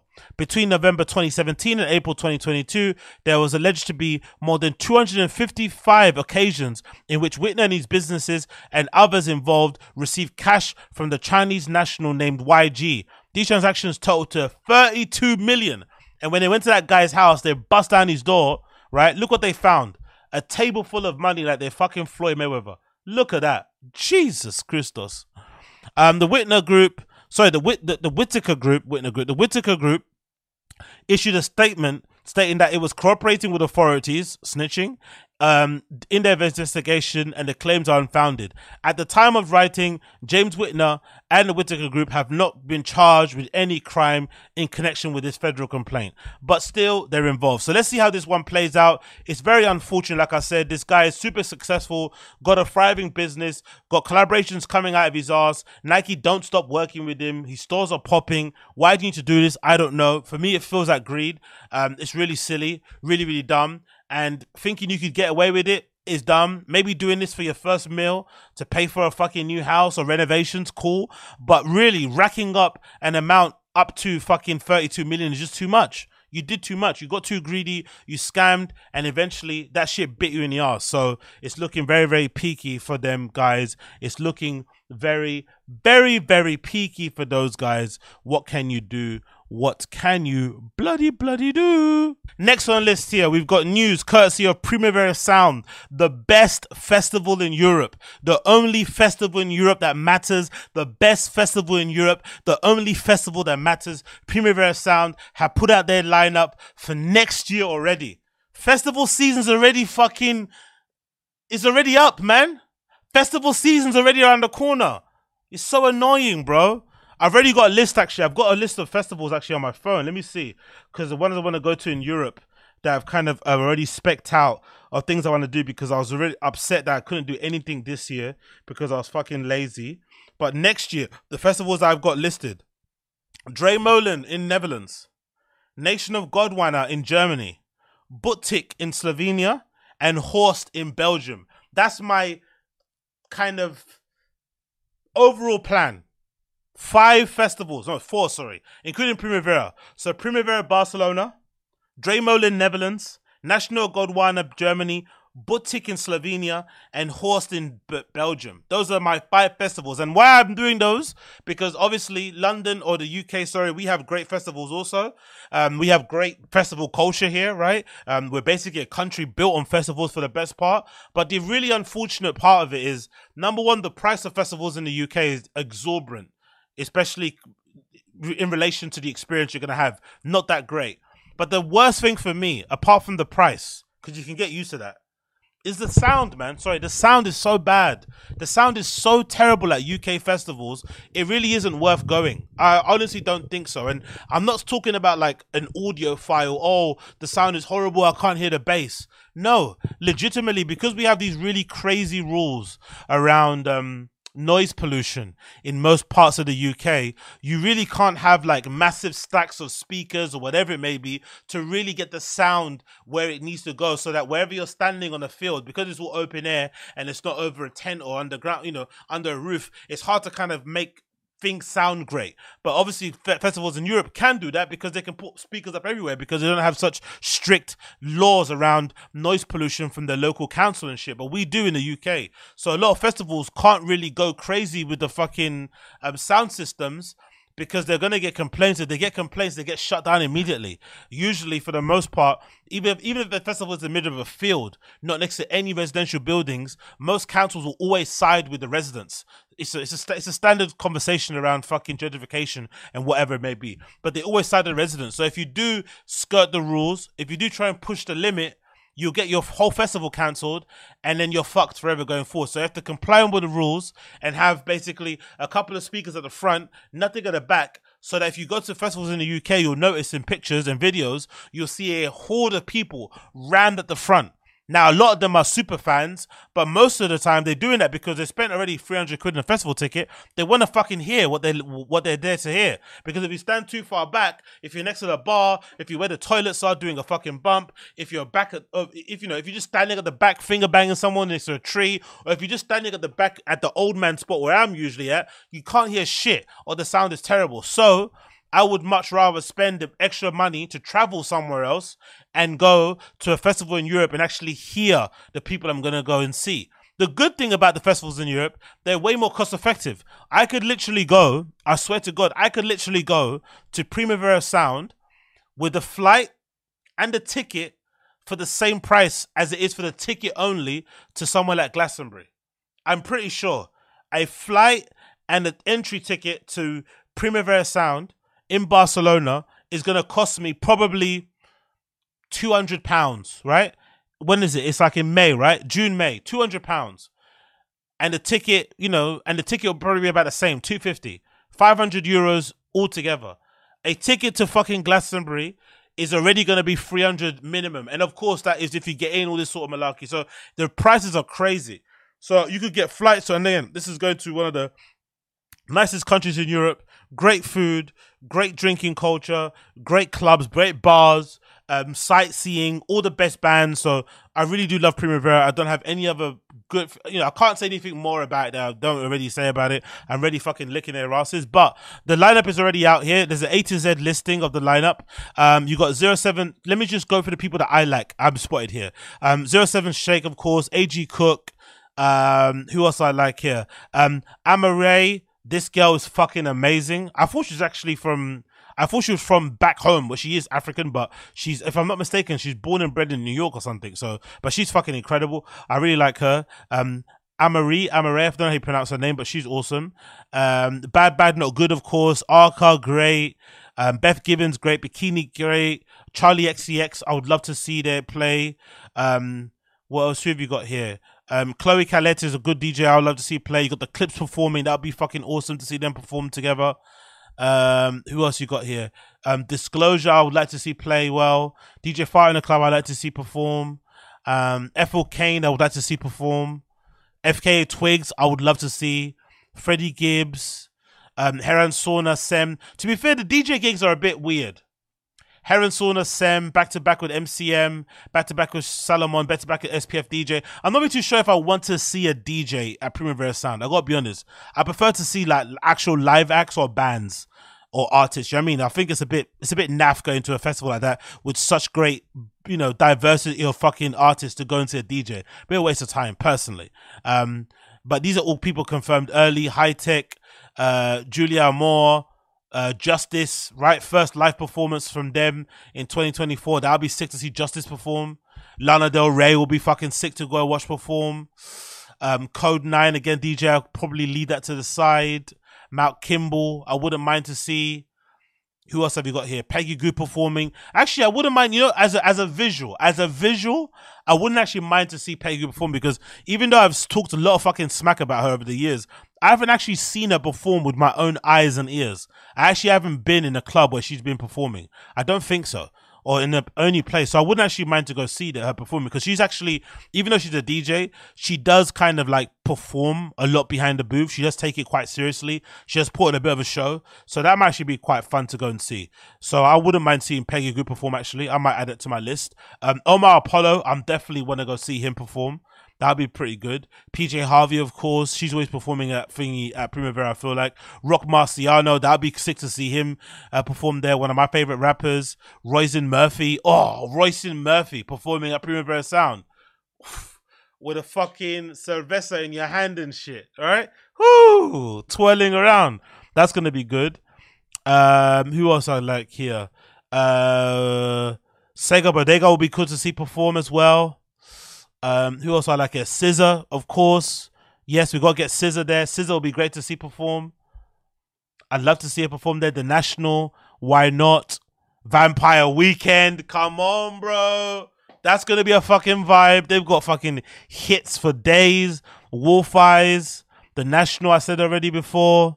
Troye Sivan, I feel the rush, addicted to your touch. Hey, that would be fucking sick hearing that perform live. And a few other people too. Of course, the Blessed Madonna's there as well. And a few other people too. But yeah, Primavera Sound Festival, one for the heads. And J. Paul as well performing. J. Paul, I'm not really too sure I want to... don't get me wrong, I'm not looking forward to seeing it, but I want to hear what he sounds like. But he sounds pretty awful when he performs. The last time he performed that was at Coachella, I think, innit? And it was fucking garbage. First performance in a while, but it wasn't very good. He can't really sing that well, to be fair, live. So eager to see what that's going to be like. But yeah, really good lineup. Love the diversity. Love the breadth.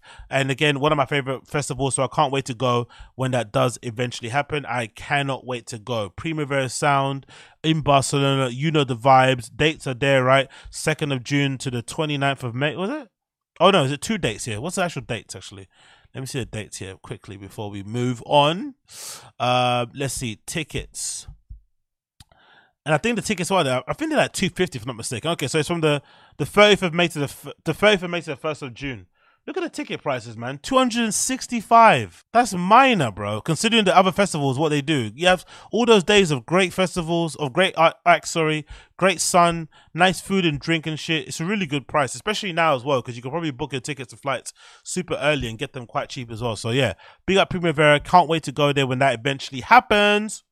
Next on the list here, we got this little bit of news to talk about. This is courtesy of the nightclub in Berlin called Anomaly. Well, it's not really a nightclub. It's more so like a performance-y, all-encompassing space thing. But they put up this post on their Instagram, which is quite interesting, right? This is a poem a while ago. It says, we want to give our guests the rare opportunity to be a part of a global Netflix production and contribute their views and opinions on the nightlife scene of Berlin, which we cherish so deeply. For this occasion, we are throwing a free party to show the world what the values our clubs hold. So allegedly, Netflix are making some sort of documentary, feature film, series, whatever, centering about the nightlife in Berlin, which is pretty sick. Obviously, if you're a Berliner, you're going to be upset because this is definitely going to open up Berlin and nightlife over there to the masses. It's already opened up anyway. I think everybody and their mum knows about Berlin and the clubs over there. But this is definitely going to open it up to way more normies. Now, me, being ever the optimist, I think this is a good thing. I think having new, fresh people in the scene with fresh new ideas, new perspectives, you know, different experiences, different backgrounds is a net positive for the scene. And what I think that it will do is that it will challenge clubs, challenge punters, challenge artists, DJs, whatever, to maybe come forward with a bit more fresher things, newer ways to entertain and to keep people, you know, on the dance floor, to make them want to buy tickets continually. Because I feel like at the moment, we're in a little bit of a malaise. Every event's kind of the same. Even when it comes to lighting and productions and shit, everyone's kind of doing the same thing with the light DJs and the VJs and whatever it may be, and some of the LED panels and some of the augmented reality things. It's all kind of being a bit formulaic at the moment. So maybe having different people come in who have different expectations, who maybe come from different, you know, who maybe have experienced different shows and feel like they should have a different level of standard for shows from a DJ or from a live act or from a club, that might actually spur people to actually step up, pull their finger out their asses and come with something actually fresh and new to keep everybody entertained, and then it'll be a serve positive for everybody else. Now, the negative of it could be you bring all these normies in who actually have no appreciation for the stuff that's been built before them, the foundation that's been laid, the traditions that take place in these places, the way of going about and behaving and whatnot, and they're going to come in and piss all over it and just trample over it and turn every club in Berlin into Matrix Bar, or into Matrix, right? Into the Matrix Club, that fucking awful one. That's obviously a possibility, but I don't think that's the case. And if anything as well, what it will do, maybe it will also just shine a light on people who are doing some great work also. I think that needs to be highlighted, because I don't think we have, since Resident Advisor has kind of fallen off, there aren't really a lot of outlets, maybe aside from mine, that really speak passionately and openly about nightlife and dance music. And I don't even go that deep into it. I'm not really reviewing EPs. I'm not reviewing loads of shows and stuff. I'm just talking from my own personal experience of being a punter and being a DJ. But I think it's actually a good thing that some of these places and the clubs and the infrastructure around Berlin and places gets put on this sort of platform, because you never know. It could have an effect on other places around the world. Maybe places like London. Maybe our councils, maybe our governments might see these programs, the reception, the feedback, the pushback, the complaints from people online, and it might make them think, you know what?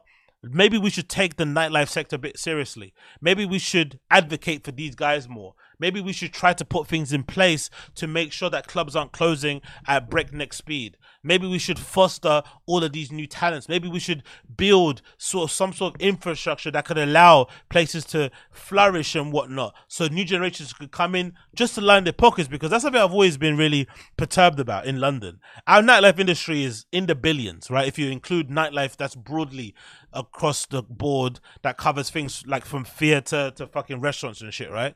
Our nightlife industry makes a lot of money. But for some reason, the country doesn't really take it too seriously, and they don't really, invest much money into its safekeeping or into its safeguarding.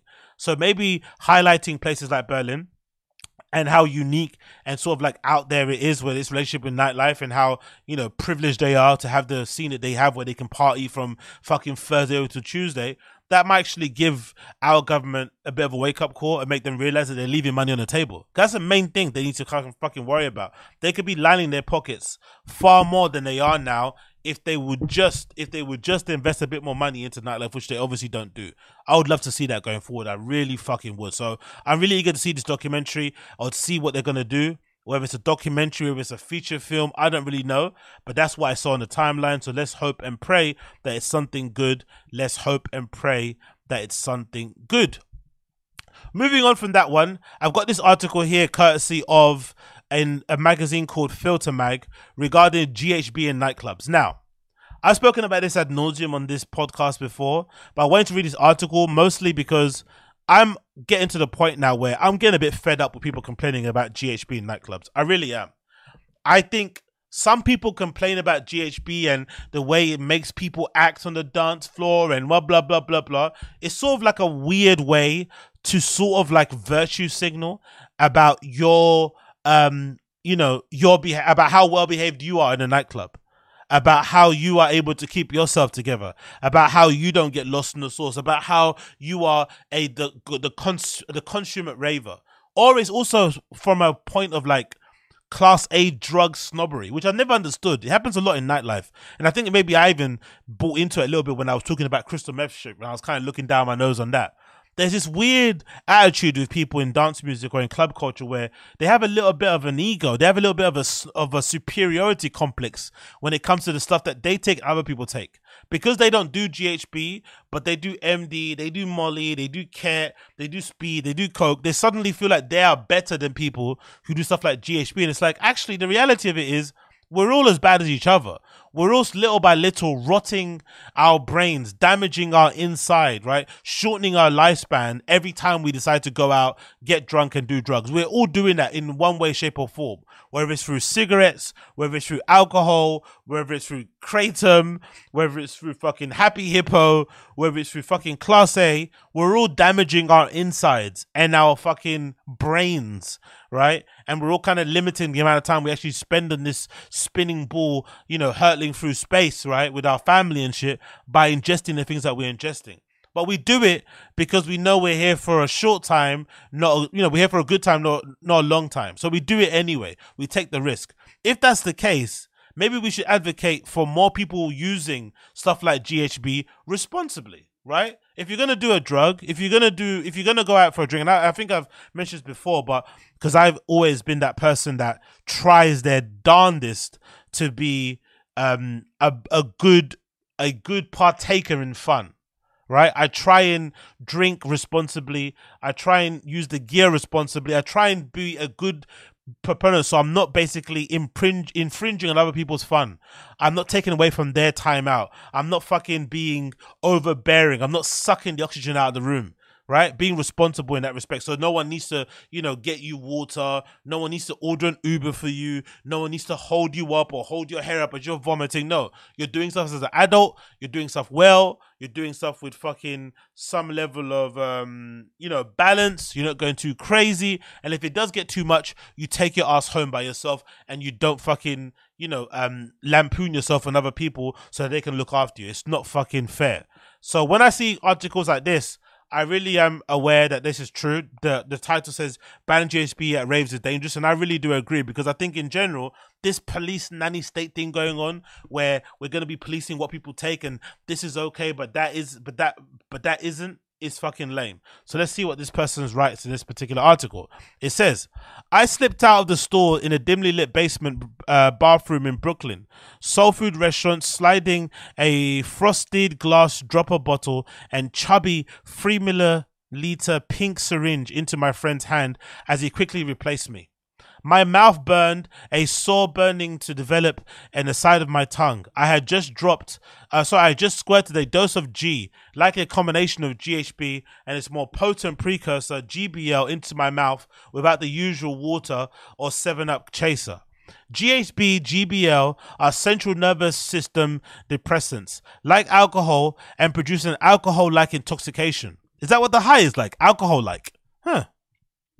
GHB is a chemical that occurs naturally in the human brain, while GBL is an industrial chemical that can be manually or metabolically converted into GHB or GBH, right? Game is bodily harm.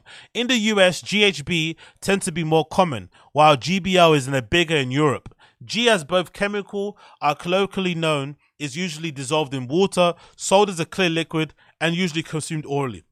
Yeah, I remember seeing people take it. Like, the first time I saw someone take it was when I went into the bathroom stall of Berghain with this group of lovely gay dudes, and they were passing it around each other, and I was like, nah, I'm good. And they basically filled a little bit into a cup, into the lid of the water bottle, and then they just took that swig and continued going on. So I'm assuming that's how it gets done.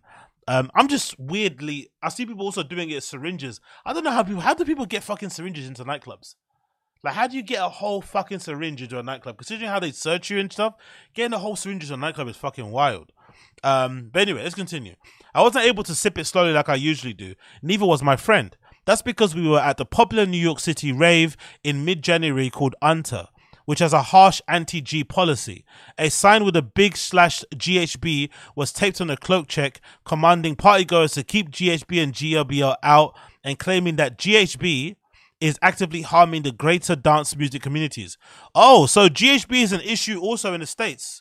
I thought it was just an issue here in Europe. So I guess in the gay scene and the queer scene all around the world, people are having issues with GHB. Data and G-related harms among New Yorkers is scarce. The New York City Department of Health and Mental Hygiene has not been able to comment by the time of publication. But in London, fatal G overdoses and G-involved sexual assaults have been shown to be widespread. More than a quarter of mostly British gay men reported that they knew somebody who had died from a G overdose. Jesus Christ. Mostly British gay men reported that they knew someone who died from a GHB overdose. Fuck. The same proportion said that they had been subjected to sexual assault while on G, found BuzzFeed News UK. And the unfortunate thing is, nobody gives a fuck about male sexual assault. Whether it's a woman or whether it's another man involved, no one gives a fuck. So the statistics on this probably are really skewed because most guys probably don't even report it. You know how guys are, you always keep stuff suppressed and shit, and just generally people don't give a fuck. But I'm surprised that G has been used as a sexual assault thing, because I always assumed they always used to say that the sexual assault thing people used to use was what? Ketamine or something, right? It was ket. I didn't know they used G also. But I remember that it was used to think, because I think that's what they do in You, innit? Is it You? The show that Crystalia was on, the diddler?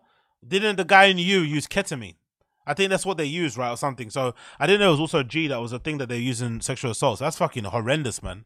The thing about G that gets you, that people like, the fact that you're kind of, it's a disassociative and you become like a bit spacey, is also one of the reasons why people like to use it to doing a sexual assault, because you are not, in control of your functions and shit. Wanting to prevent G-related harms is admirable. Unfortunately, I'm not sure that it's what Unter's policy is doing. I rushed my dose in an unlit stall because I wanted to stay at the party. Exactly. Trans girls like myself and my friend get in for free, and the music is good. I didn't want to face the punitive consequences of the signed promise. Possession or use of GHB at Unter will result in being banned. The last word was extra big, just in case we didn't get the message. My friend stepped out of the store with a big grin on her face. How much did you do? I asked, curious. In the past, I had measured her dose. 2 millimeters, I think. I'm not quite sure. When using G, knowing your exact dose is key to having a good time. 0.5 milliliter, too much, often seems to be the difference between a warm, fuzzy feeling, akin to alcohol or Molly, and the deathly slow breathing of an overdose. From what I realized, reading online, people do G, if I'm not mistaken, as well, because it hasn't got severe hangover things. You can actually be quite refreshed in the morning, especially if you don't drink, which you're not meant to drink with it. That's what I read as well. People saying that they like to do G because of that. So yes, the feeling is warm and fuzzy like a good alcohol buzz or whatnot, but more so because the hangovers aren't as harsh as other drugs. It continues. In times past, I shared tips and tricks for safer G use with my friend. First, shake the dropper, since G tends to otherwise settle at the bottom, making final doses extra potent. Draw up an exact amount, probably for my friend at least 1 or 1.5 millimeters. Only redose after 2 hours with half of the amount of the previous dose. Never mix alcohol or ketamine.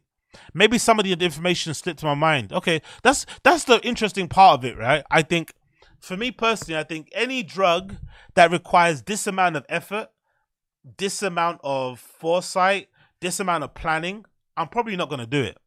You know, that's why I've gotten absolutely no interest in trying it whatsoever. Zero whatsoever. I'm a bit stuck in my ways, but I've got no interest. All of this shit to remember. Like, it's like when you go on fucking if you go like on a Reddit, like if you go on the EDM Reddit, you'll see the kids there, because the EDM Reddit, especially most of the kids over there are like from America and stuff, and they take Molly really serious.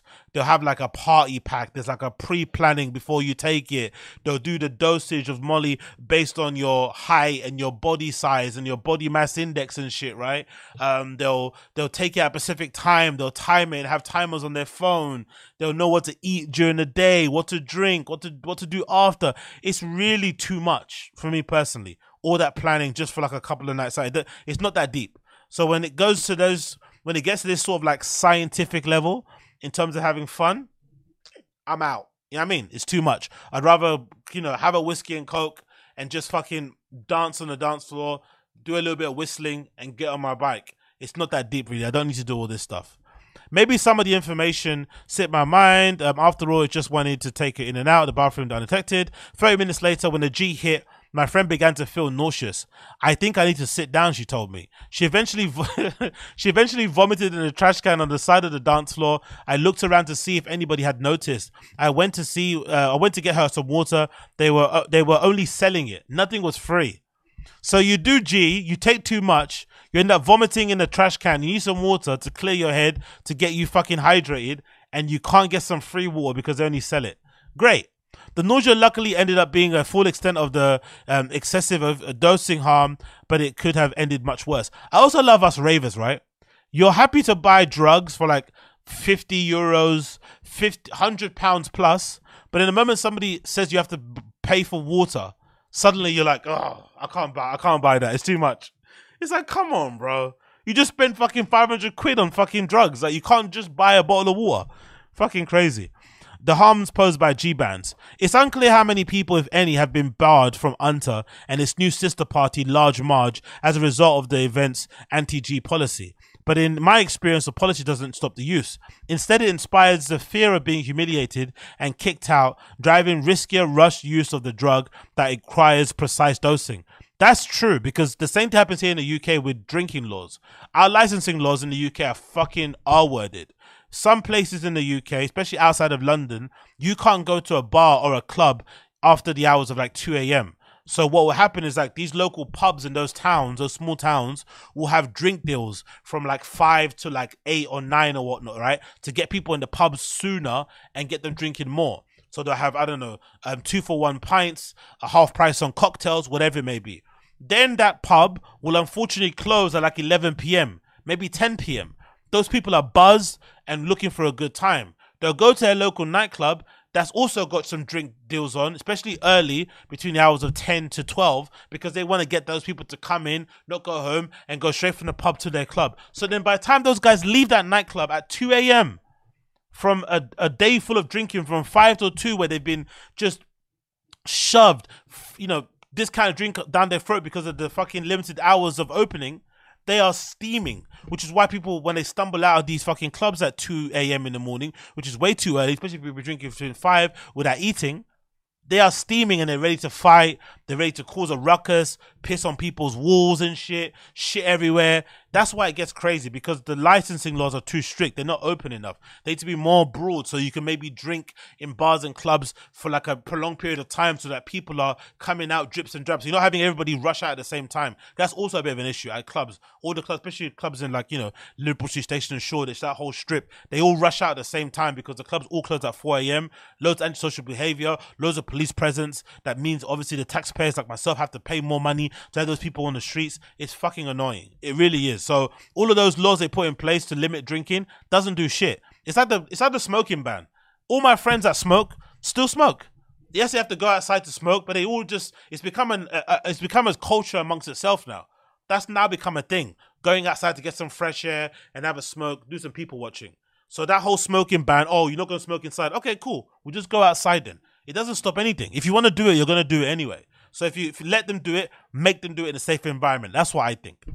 It continues. The policy could also impact how people respond when something goes wrong.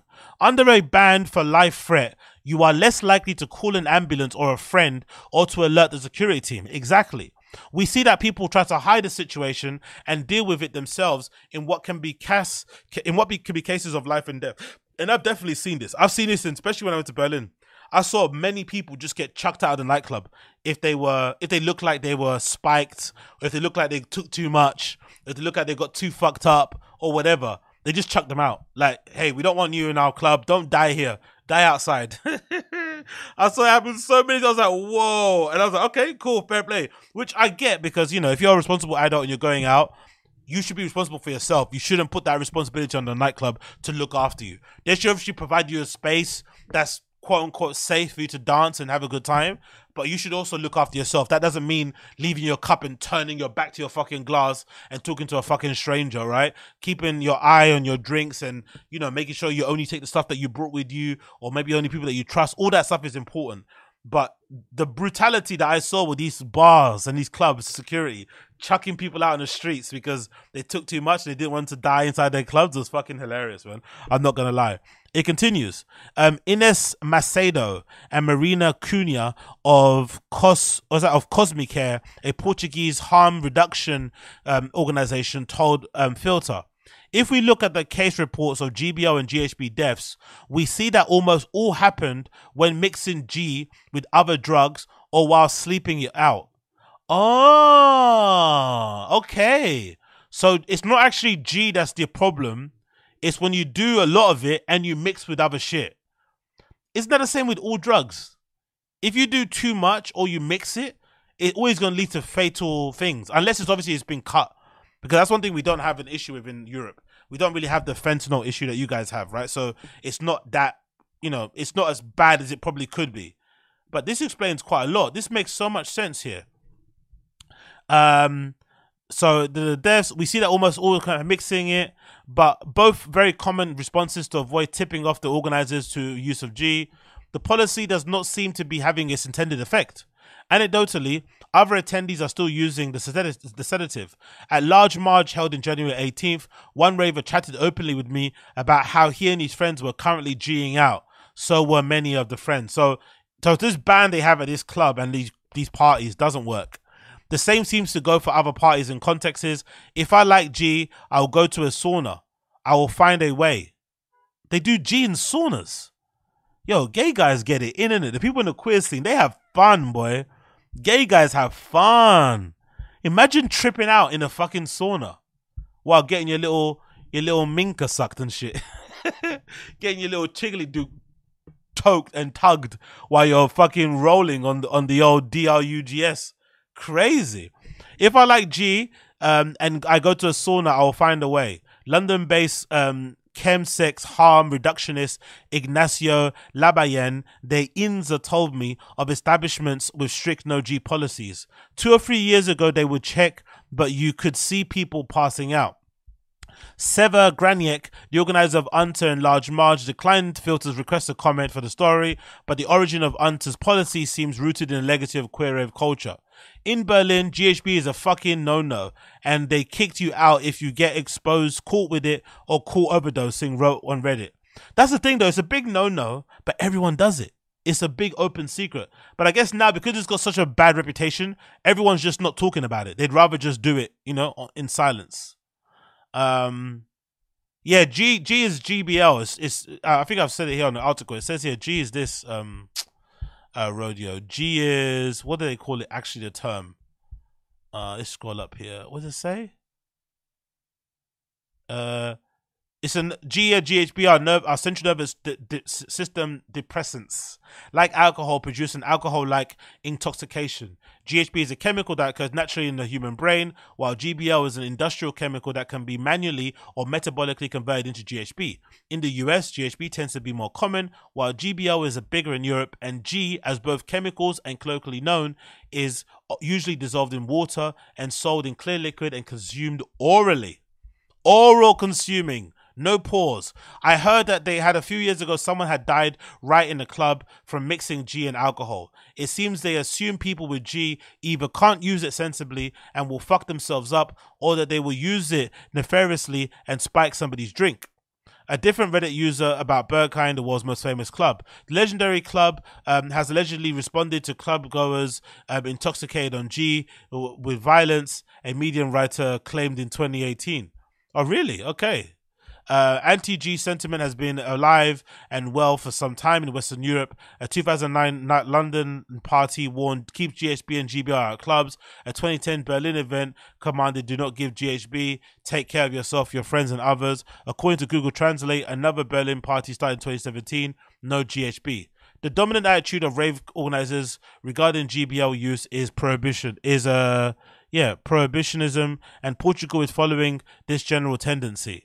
In Lisbon, one of the most well-known clubs has specific materials advertising G usage since 2018, and other queer clubs. Ravers describe harsh practices from staff in situations involving G. UNTA's GHB policy seemed to first be introduced in October 2018. So, yeah, it doesn't work, basically. Everyone still does it. Everyone still takes it. These laws are fucking crazy. These laws are fucking crazy. But yeah, like I said before, I just would rather we live in a world where everybody has some level of responsibility when they're doing whatever they want to do. Whether it's staying up late to play video games, whether it's fucking gambling, whether it's drinking alcohol, doing drugs, whatever your fucking vice is, whatever the thing that is that you do that occupies a lot of your time or your free time, do it somewhat responsibly and don't be a burden on other people. There needs to be more conversations around grown-ups acting like grown-ups and not fucking acting like children when they do certain things, and then basically harming and destroying everyone else's good time. That's not fucking fair. And I think when it comes to drugs, there is no hierarchy. There is no fucking snobbery involved in drug taking. All drugs are bad.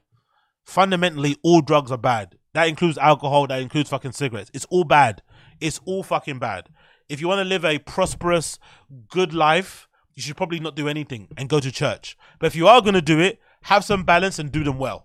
That's basically the long and short of it. It shouldn't be like, because I do Molly, crystal meth is beneath me. It's like, bro, it's all fucking horrible. It's all chemicals. It's all man-made shit. It's all fucking toxins you put in your body. It's all harmful. It's all damaging your brain, your vital organs, right? It's shortening your fucking lifespan. It's not good. All of it is terrible. So if that's the case, do it responsibly or don't do it at all. That's my advocacy in this sort of thing, personally. But again, what do I bloody know? Absolutely nothing, because I am a big fat redact.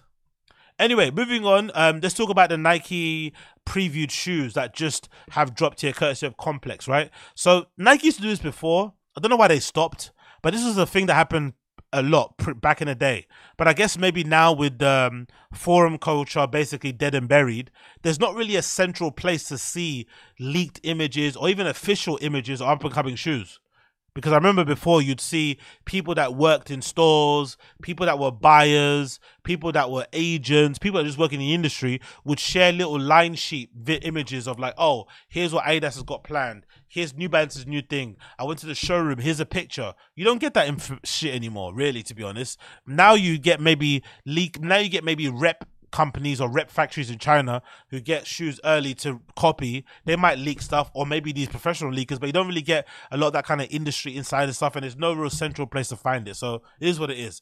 Nike, I guess, are doing their own type of promotion and heads up with these official images that they provided to Complex regarding sneakers, shoes that are going to be coming out on sneakers soon, right? And the article says as follows here: Nike just previewed tons of sneakers dropping 2024. It says every so often, every sneaker brand tries to get ahead of the leakers by unveiling some of the upcoming releases. The latest example is of this: Nike's first ever sneakers showcase event today, where the brand revealed upcoming releases that were arriving throughout 2024. I actually prefer these. I don't mind. I don't mind both approaches. I don't mind leaker stuff, and also don't mind the official stuff. Like, give me the leaks of some fat dude holding a fucking new pair of Air Maxes about to drop, but also I want to see this sort of stuff. Do you know what I mean? I actually don't mind Nike deciding, hey, we're going to take official pictures so that you can have an idea on what we're dropping and that you can see it lit up properly, laced properly, all that good stuff. I don't really mind this stuff, to be fair. The only thing I don't like is that they don't lace it properly. Look, they don't relace the shoes. That's a fucking really big faux pas. So let's scroll down and see what we got here. First, we got a women's. This is fucking annoying. It's a women's. It's not a men's. So the women's Air Max 1 86 with a big window, that's an 86, right? It's going to be released in that royal blue colorway, but it's a women's only. That's fucking annoying. That's such a legendary and beautiful color. And of course, the big window, the massive airbag, that's what they've done to kind of, this is obviously a nod to the original sketches of the Air Max 1 that Tinker Hatfield designed back in the day. Obviously 1986 had a much bigger airbag, or no, had a much bigger window. I think the airbag's still the same, but the window was a bit bigger. And if I'm not mistaken, the reason why they stopped doing it is because over time the polyurethane would crumble or the air bubbles themselves would pop, if I'm not mistaken. I think the popping was mostly to do with Air Max 95s. They pumped them up too much. That's why they deflated them and then encased them in the fucking midsole, so they kind of aren't as protruding, which is annoying. That's why if you buy Air Max 95s, vintage ones from like the early 2000s, you'll see that they have really exaggerated bulbous airbags because, you know, they were made to look really crazy and kind of exaggerated, but nowadays they kind of look a bit tame. But these Air Max ones look fucking beautiful in a royal blue, but it's annoying that they're only women's. Hopefully this is a typo and maybe there will be a men's release also, but it says only women's there. Then continuing on, we got the return of the Air Max 180. Oh, I love these shoes. These are very underrated Air Max. A bit of a slivette shape, a bit more of a sock feel. They don't really look the greatest with jeans. I don't think so. They probably would suit wearing kind of shorts and whatnot. But I always love the Air Max 180. I love how the airbag is basically exposed underneath here. You have like the air unit here and basically some tread underneath. It's not kind of encased. I kind of like that clear thing. And when you flip them underneath, you kind of can see the air bubble there. So Air Max 80s are one of my favorite pairs, to be honest, Air Maxes. We got them in the classic ultramarine colorway. Fucking perfect. I'm definitely going to get a pair of these. These look fucking beautiful. You've also got an Air sneaker, an Air SNDR Max highlight green. I've never been a fan of the Nikes with the zips, to be honest. These came out, I'm going to be assuming, late 90s, early 2000s. It's kind of come back into vogue now because of that whole Y2K trend. These look very Y2K-ish, right? Wear these with a pair of Oakleys and stuff. You're going to be swagging it out. And usually they would have laces underneath this zip. But I've just never been a fan of this type of silhouette or shoe. It's a pass for me. Don't really care. The Footscape Wovens, absolutely beautiful. This is a quintessential sneakerhead sneaker shoe. I think made popular more so by the, you know, our Japanese and other extended Asian mandem. They're the ones that really put the fucking Footscape Woven on the fucking map. And then I think Europeans took it and ran with it with the big pin rolls. Wearing these together absolutely look brilliant. I love those. We've got an Air Terra Humara, which I'm a big fan of. Again, lovely shoe. If I'm not mistaken, this Humara, they're actually going to do a collaboration with Undefeated happening soon, so these are going to be looking great. Actually, I love these. Really good model. Actually, I'd prefer to wear these over a pair of Salomons. They're a bit, you know, a little bit different to wearing Salomons in terms of shape, but they kind of do the same thing. Of course, if they were to bring out a pair that had Gore-Tex and shit, I'd be all over them, but definitely like that model.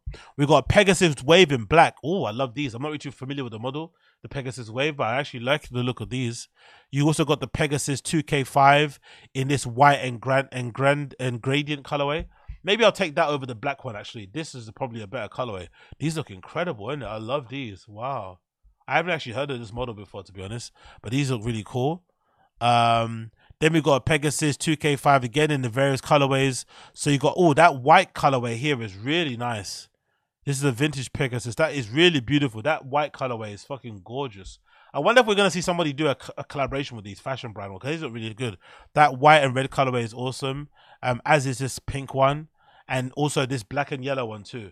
These are probably my favorite colorways. This one here at the top, the white and pink, and this kind of yellow, gray, and black as well. These are probably two of my favorites. The blue and the white and black ones are not really for me, but those three are really nice. I like them. We've got a clog posit. Oh, awful. I fucking hate that model anyway, right? The posit, the foam posits, whatever. I fucking hate them. They're big in New York. American sneakerheads fucking love them, but I absolutely hate them, right? They're so fucking ugly. And they're making them in clogs. Like, no thank you. I'll pass on them. But I think all the fashion girlies are going to like them, to be fair. But no thank you.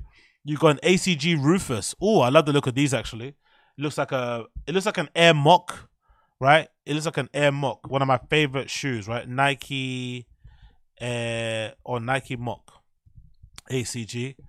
It looks like one of my favorite fucking shoes ever, but it's been given a fatter sole. That looks like, right? You see the fucking Mock that, if I'm not mistaken, was modeled after a fucking potato, which is hilarious, but it's also a really good, you know, all-terrain shoe for the hiking and whatnot, and for the bouldering mandem out there. I always fucking love Mocks. I need to actually get another new pair of them, but they actually look like a Mock with a fucking thicker sole, and obviously done in a clog shape. I really love them. I'm not too mad at these. You've got an ACG Izzy in black. It looks like, oh, that looks like the same model. So that is a Rufus, and the Izzy is the same shoe, but it's been made in like a more of a trainer with like a zip on it. So more like a mid cut, like a chucker. I think I prefer actually this model more, to be fair. This ACG Rufus is probably the better model there, especially in that green, almost dark green olive colorway, and this nice leather seam trim here on the top is really beautiful. I'm not gonna lie. We've also got this ATG Explorade. Not for me, but oh, actually no, I like that. I just saw this faux carbon fiber trim here on the midsole. I like these. They've got another colorway of these. I fucking like these actually. These are really nice. I'm not too mad at these at all. You got an ATG Mountain Fly Low GTX Phantom. That's a fucking mouthful. Not really for me personally. Oh, one of my favorites. Oh, these are hard. ACG Tora Mid. This is right up my alley. Right up my alley. The only thing I would say as a edit on these boots, I love the plush suede or nubuck on the upper. I love that this isn't even a mesh. It feels like it looks like canvas. I love the rope laces, right? ACG feel, or there are ACGs. One thing I think I would edit if I could do it, I'd actually get them resoled. I don't like the sole. The sole's a bit too thin for me. The sole's a bit too light in the ass. I might want to resole this and have the midsole be maybe a couple of inches, a couple of millimeters bigger, and then maybe have a thicker tread on the outsole. Maybe a vibrant something. That's what I would probably do. Maybe I'd resole them a bit, make them look a little bit chunkier as a sole unit to match the upper. But I do like that boot. That's really fucking nice. ACG Torre Mid. We've got an SB Dunk Low. Again, I'm bored of dunks. Dunks can get fucked next year. Please, no more dunks for me. I'm fucking bored of that silhouette. We've got SB Dunk Low City of Love. Again, don't give a fuck. We've got another one, City of Love, in another colorway. Don't care. Then we've got these are great. LD1000 SPs. So good. These remind me of didn't they do this as a collaboration with Junior Watanabe, if I'm not mistaken? Junior Watanabe Nike LD 1000. I'm pretty sure there was a Nike LDs done by Junior Watanabe, Comme des Garçons times back in the day. Yeah, there we go. I knew I was right. See my references? I fucking knew it. I knew it, bro. I knew it. Oh, it's going to show an image, right? Let me show the picture of it so you can see. But these came out, I think, in the early 2000s. And they were vintage distressed style with, like, the stained midsole, the scuffed uppers, the dyed laces. Like, these were fucking awesome when they dropped, man. Just a shame my feet are so fat and wide that you see all my toes protruding at the front when I'm trying to wear them. But these are such a good shoe, such a good model in the various colorways. This purple colorway is fucking beautiful, right? This waffle, these came out a while ago. These are done by, again, a collaboration with Junior. I'm pretty sure there was a Junior collaboration with them as well that came out. I'm pretty sure, if I'm mistaken. But these are early 2000s. Yeah, there you go. See, you see the Junior label there, don't you? You can see the Comme des Garçons label there, Junior Watanabe on the inside there, Junior Watanabe, Nike, whatever it may be. Let's continue there. You've also got a foam posit eggplant. Oh, that colorway is going to be popular. That's the classic colorway everybody likes. I actually don't mind the foam posits, to be fair, in the actual colorway. That fucking eggplant original colorway is fucking beautiful. They look really good in shorts. I'm not too sure if they're gonna look good in my size 11 feet, but they look not too bad. You also got a foam posits in royal. Oh, these are gonna fucking break sneakers. American fucking sneakerheads love foam posits, man. Especially guys from New York. They fucking love foam posits. They love foam posits probably more than they love Jordan 11s. They fucking love foam posits. So those are gonna do great. You got a Dunk Low Co.JP reverse Curry colorway. Don't care. I got Dunk Lows again. This is a really legendary colorway, actually, the silver and blue Dunk Low. These are going to do really well as well. People are going to be all over them. Also, the reverse Ultraman colorway. If these came out in the Dunk High, I would be all over them. That's actually a lovely colorway. That grey and red is fucking beautiful, to be fair. I'm not going to lie. And then that's about it. But yeah, new updates for sneakers coming soon. And I think we've got a last couple of pictures here from people regarding the ones that I want, which are these ACG boots. They come in that brown colorway. That one I showed you before with the brown and the dark green. And then we've also got Mac Attacks happening soon as well. Mac Attacks in that white, in that leather white with the yellow. I'm all for these as well. I'm all over them. They look really fucking good. The Mac Attacks look fucking awesome, actually. I'm not mad at the Mac Attacks in the slightest. I'm not mad at the Mac Attacks in the absolute slightest. So big up those when they eventually do end up dropping. Big up there. See if I can cut the load on there. Come on, can you load for me? Can you load for me? Let's see the Mac Attacks load for me. Bear with me a second as I get them to load. Is it gonna load? There we go. Yeah, Mac Attacks there in that white and yellow. They look really good there. That's a fucking nice fucking shoe. I'm not mad at that in the slightest. I'm not mad at that in the absolute slightest. So yeah, big up the Mac Attacks. Love them. Absolutely love them. Anyway, my friends, that has been the Agostino Zinga Show. Thank you so much for tuning in. It's been a pleasure to have your company as per usual. For those of you who've tuned in and liked the stream, those of you who tuned in live and enjoyed the podcast, please make sure you like the stream. Let me know your appreciation down below by liking the stream. For those of you wanting to listen to random show stuff, I'll be back again later tonight. So keep an eye out for that. Later tonight, random show, going over some stuff I basically missed on. So keep an eye out for that one. My Patreon's also there available. I'm just at the moment exporting the reaction that I did to Matt Rife special. So if you want to see my Matt Rife special reaction, then make sure you sign up to the Patreon. It's only $1 per month entry fee to get involved. And again, I'm only doing it because YouTube is flipping lame and won't let you react to stuff. You know, it'll fucking demonetize my entire channel and get it blocked. So if you want to see my reaction to the Matt Rife special, please make sure you sign up to my Patreon, patreon.com/Agostino. You can find the link in the description. But apart from that, thank you for tuning in. Pleasure as always to have you here. If you listen to the podcast via the audio side of things, you shall hear my tune of the day under my voice right now. Of course, if you're listening via the podcast apps, whatever you're using, please make sure you also, if you can, leave me a 5-star review on whatever platform you're using. That'd be greatly appreciated. But until next time, my friends, thank you for tuning in, and I'll see you all again very soon. Take care. Peace.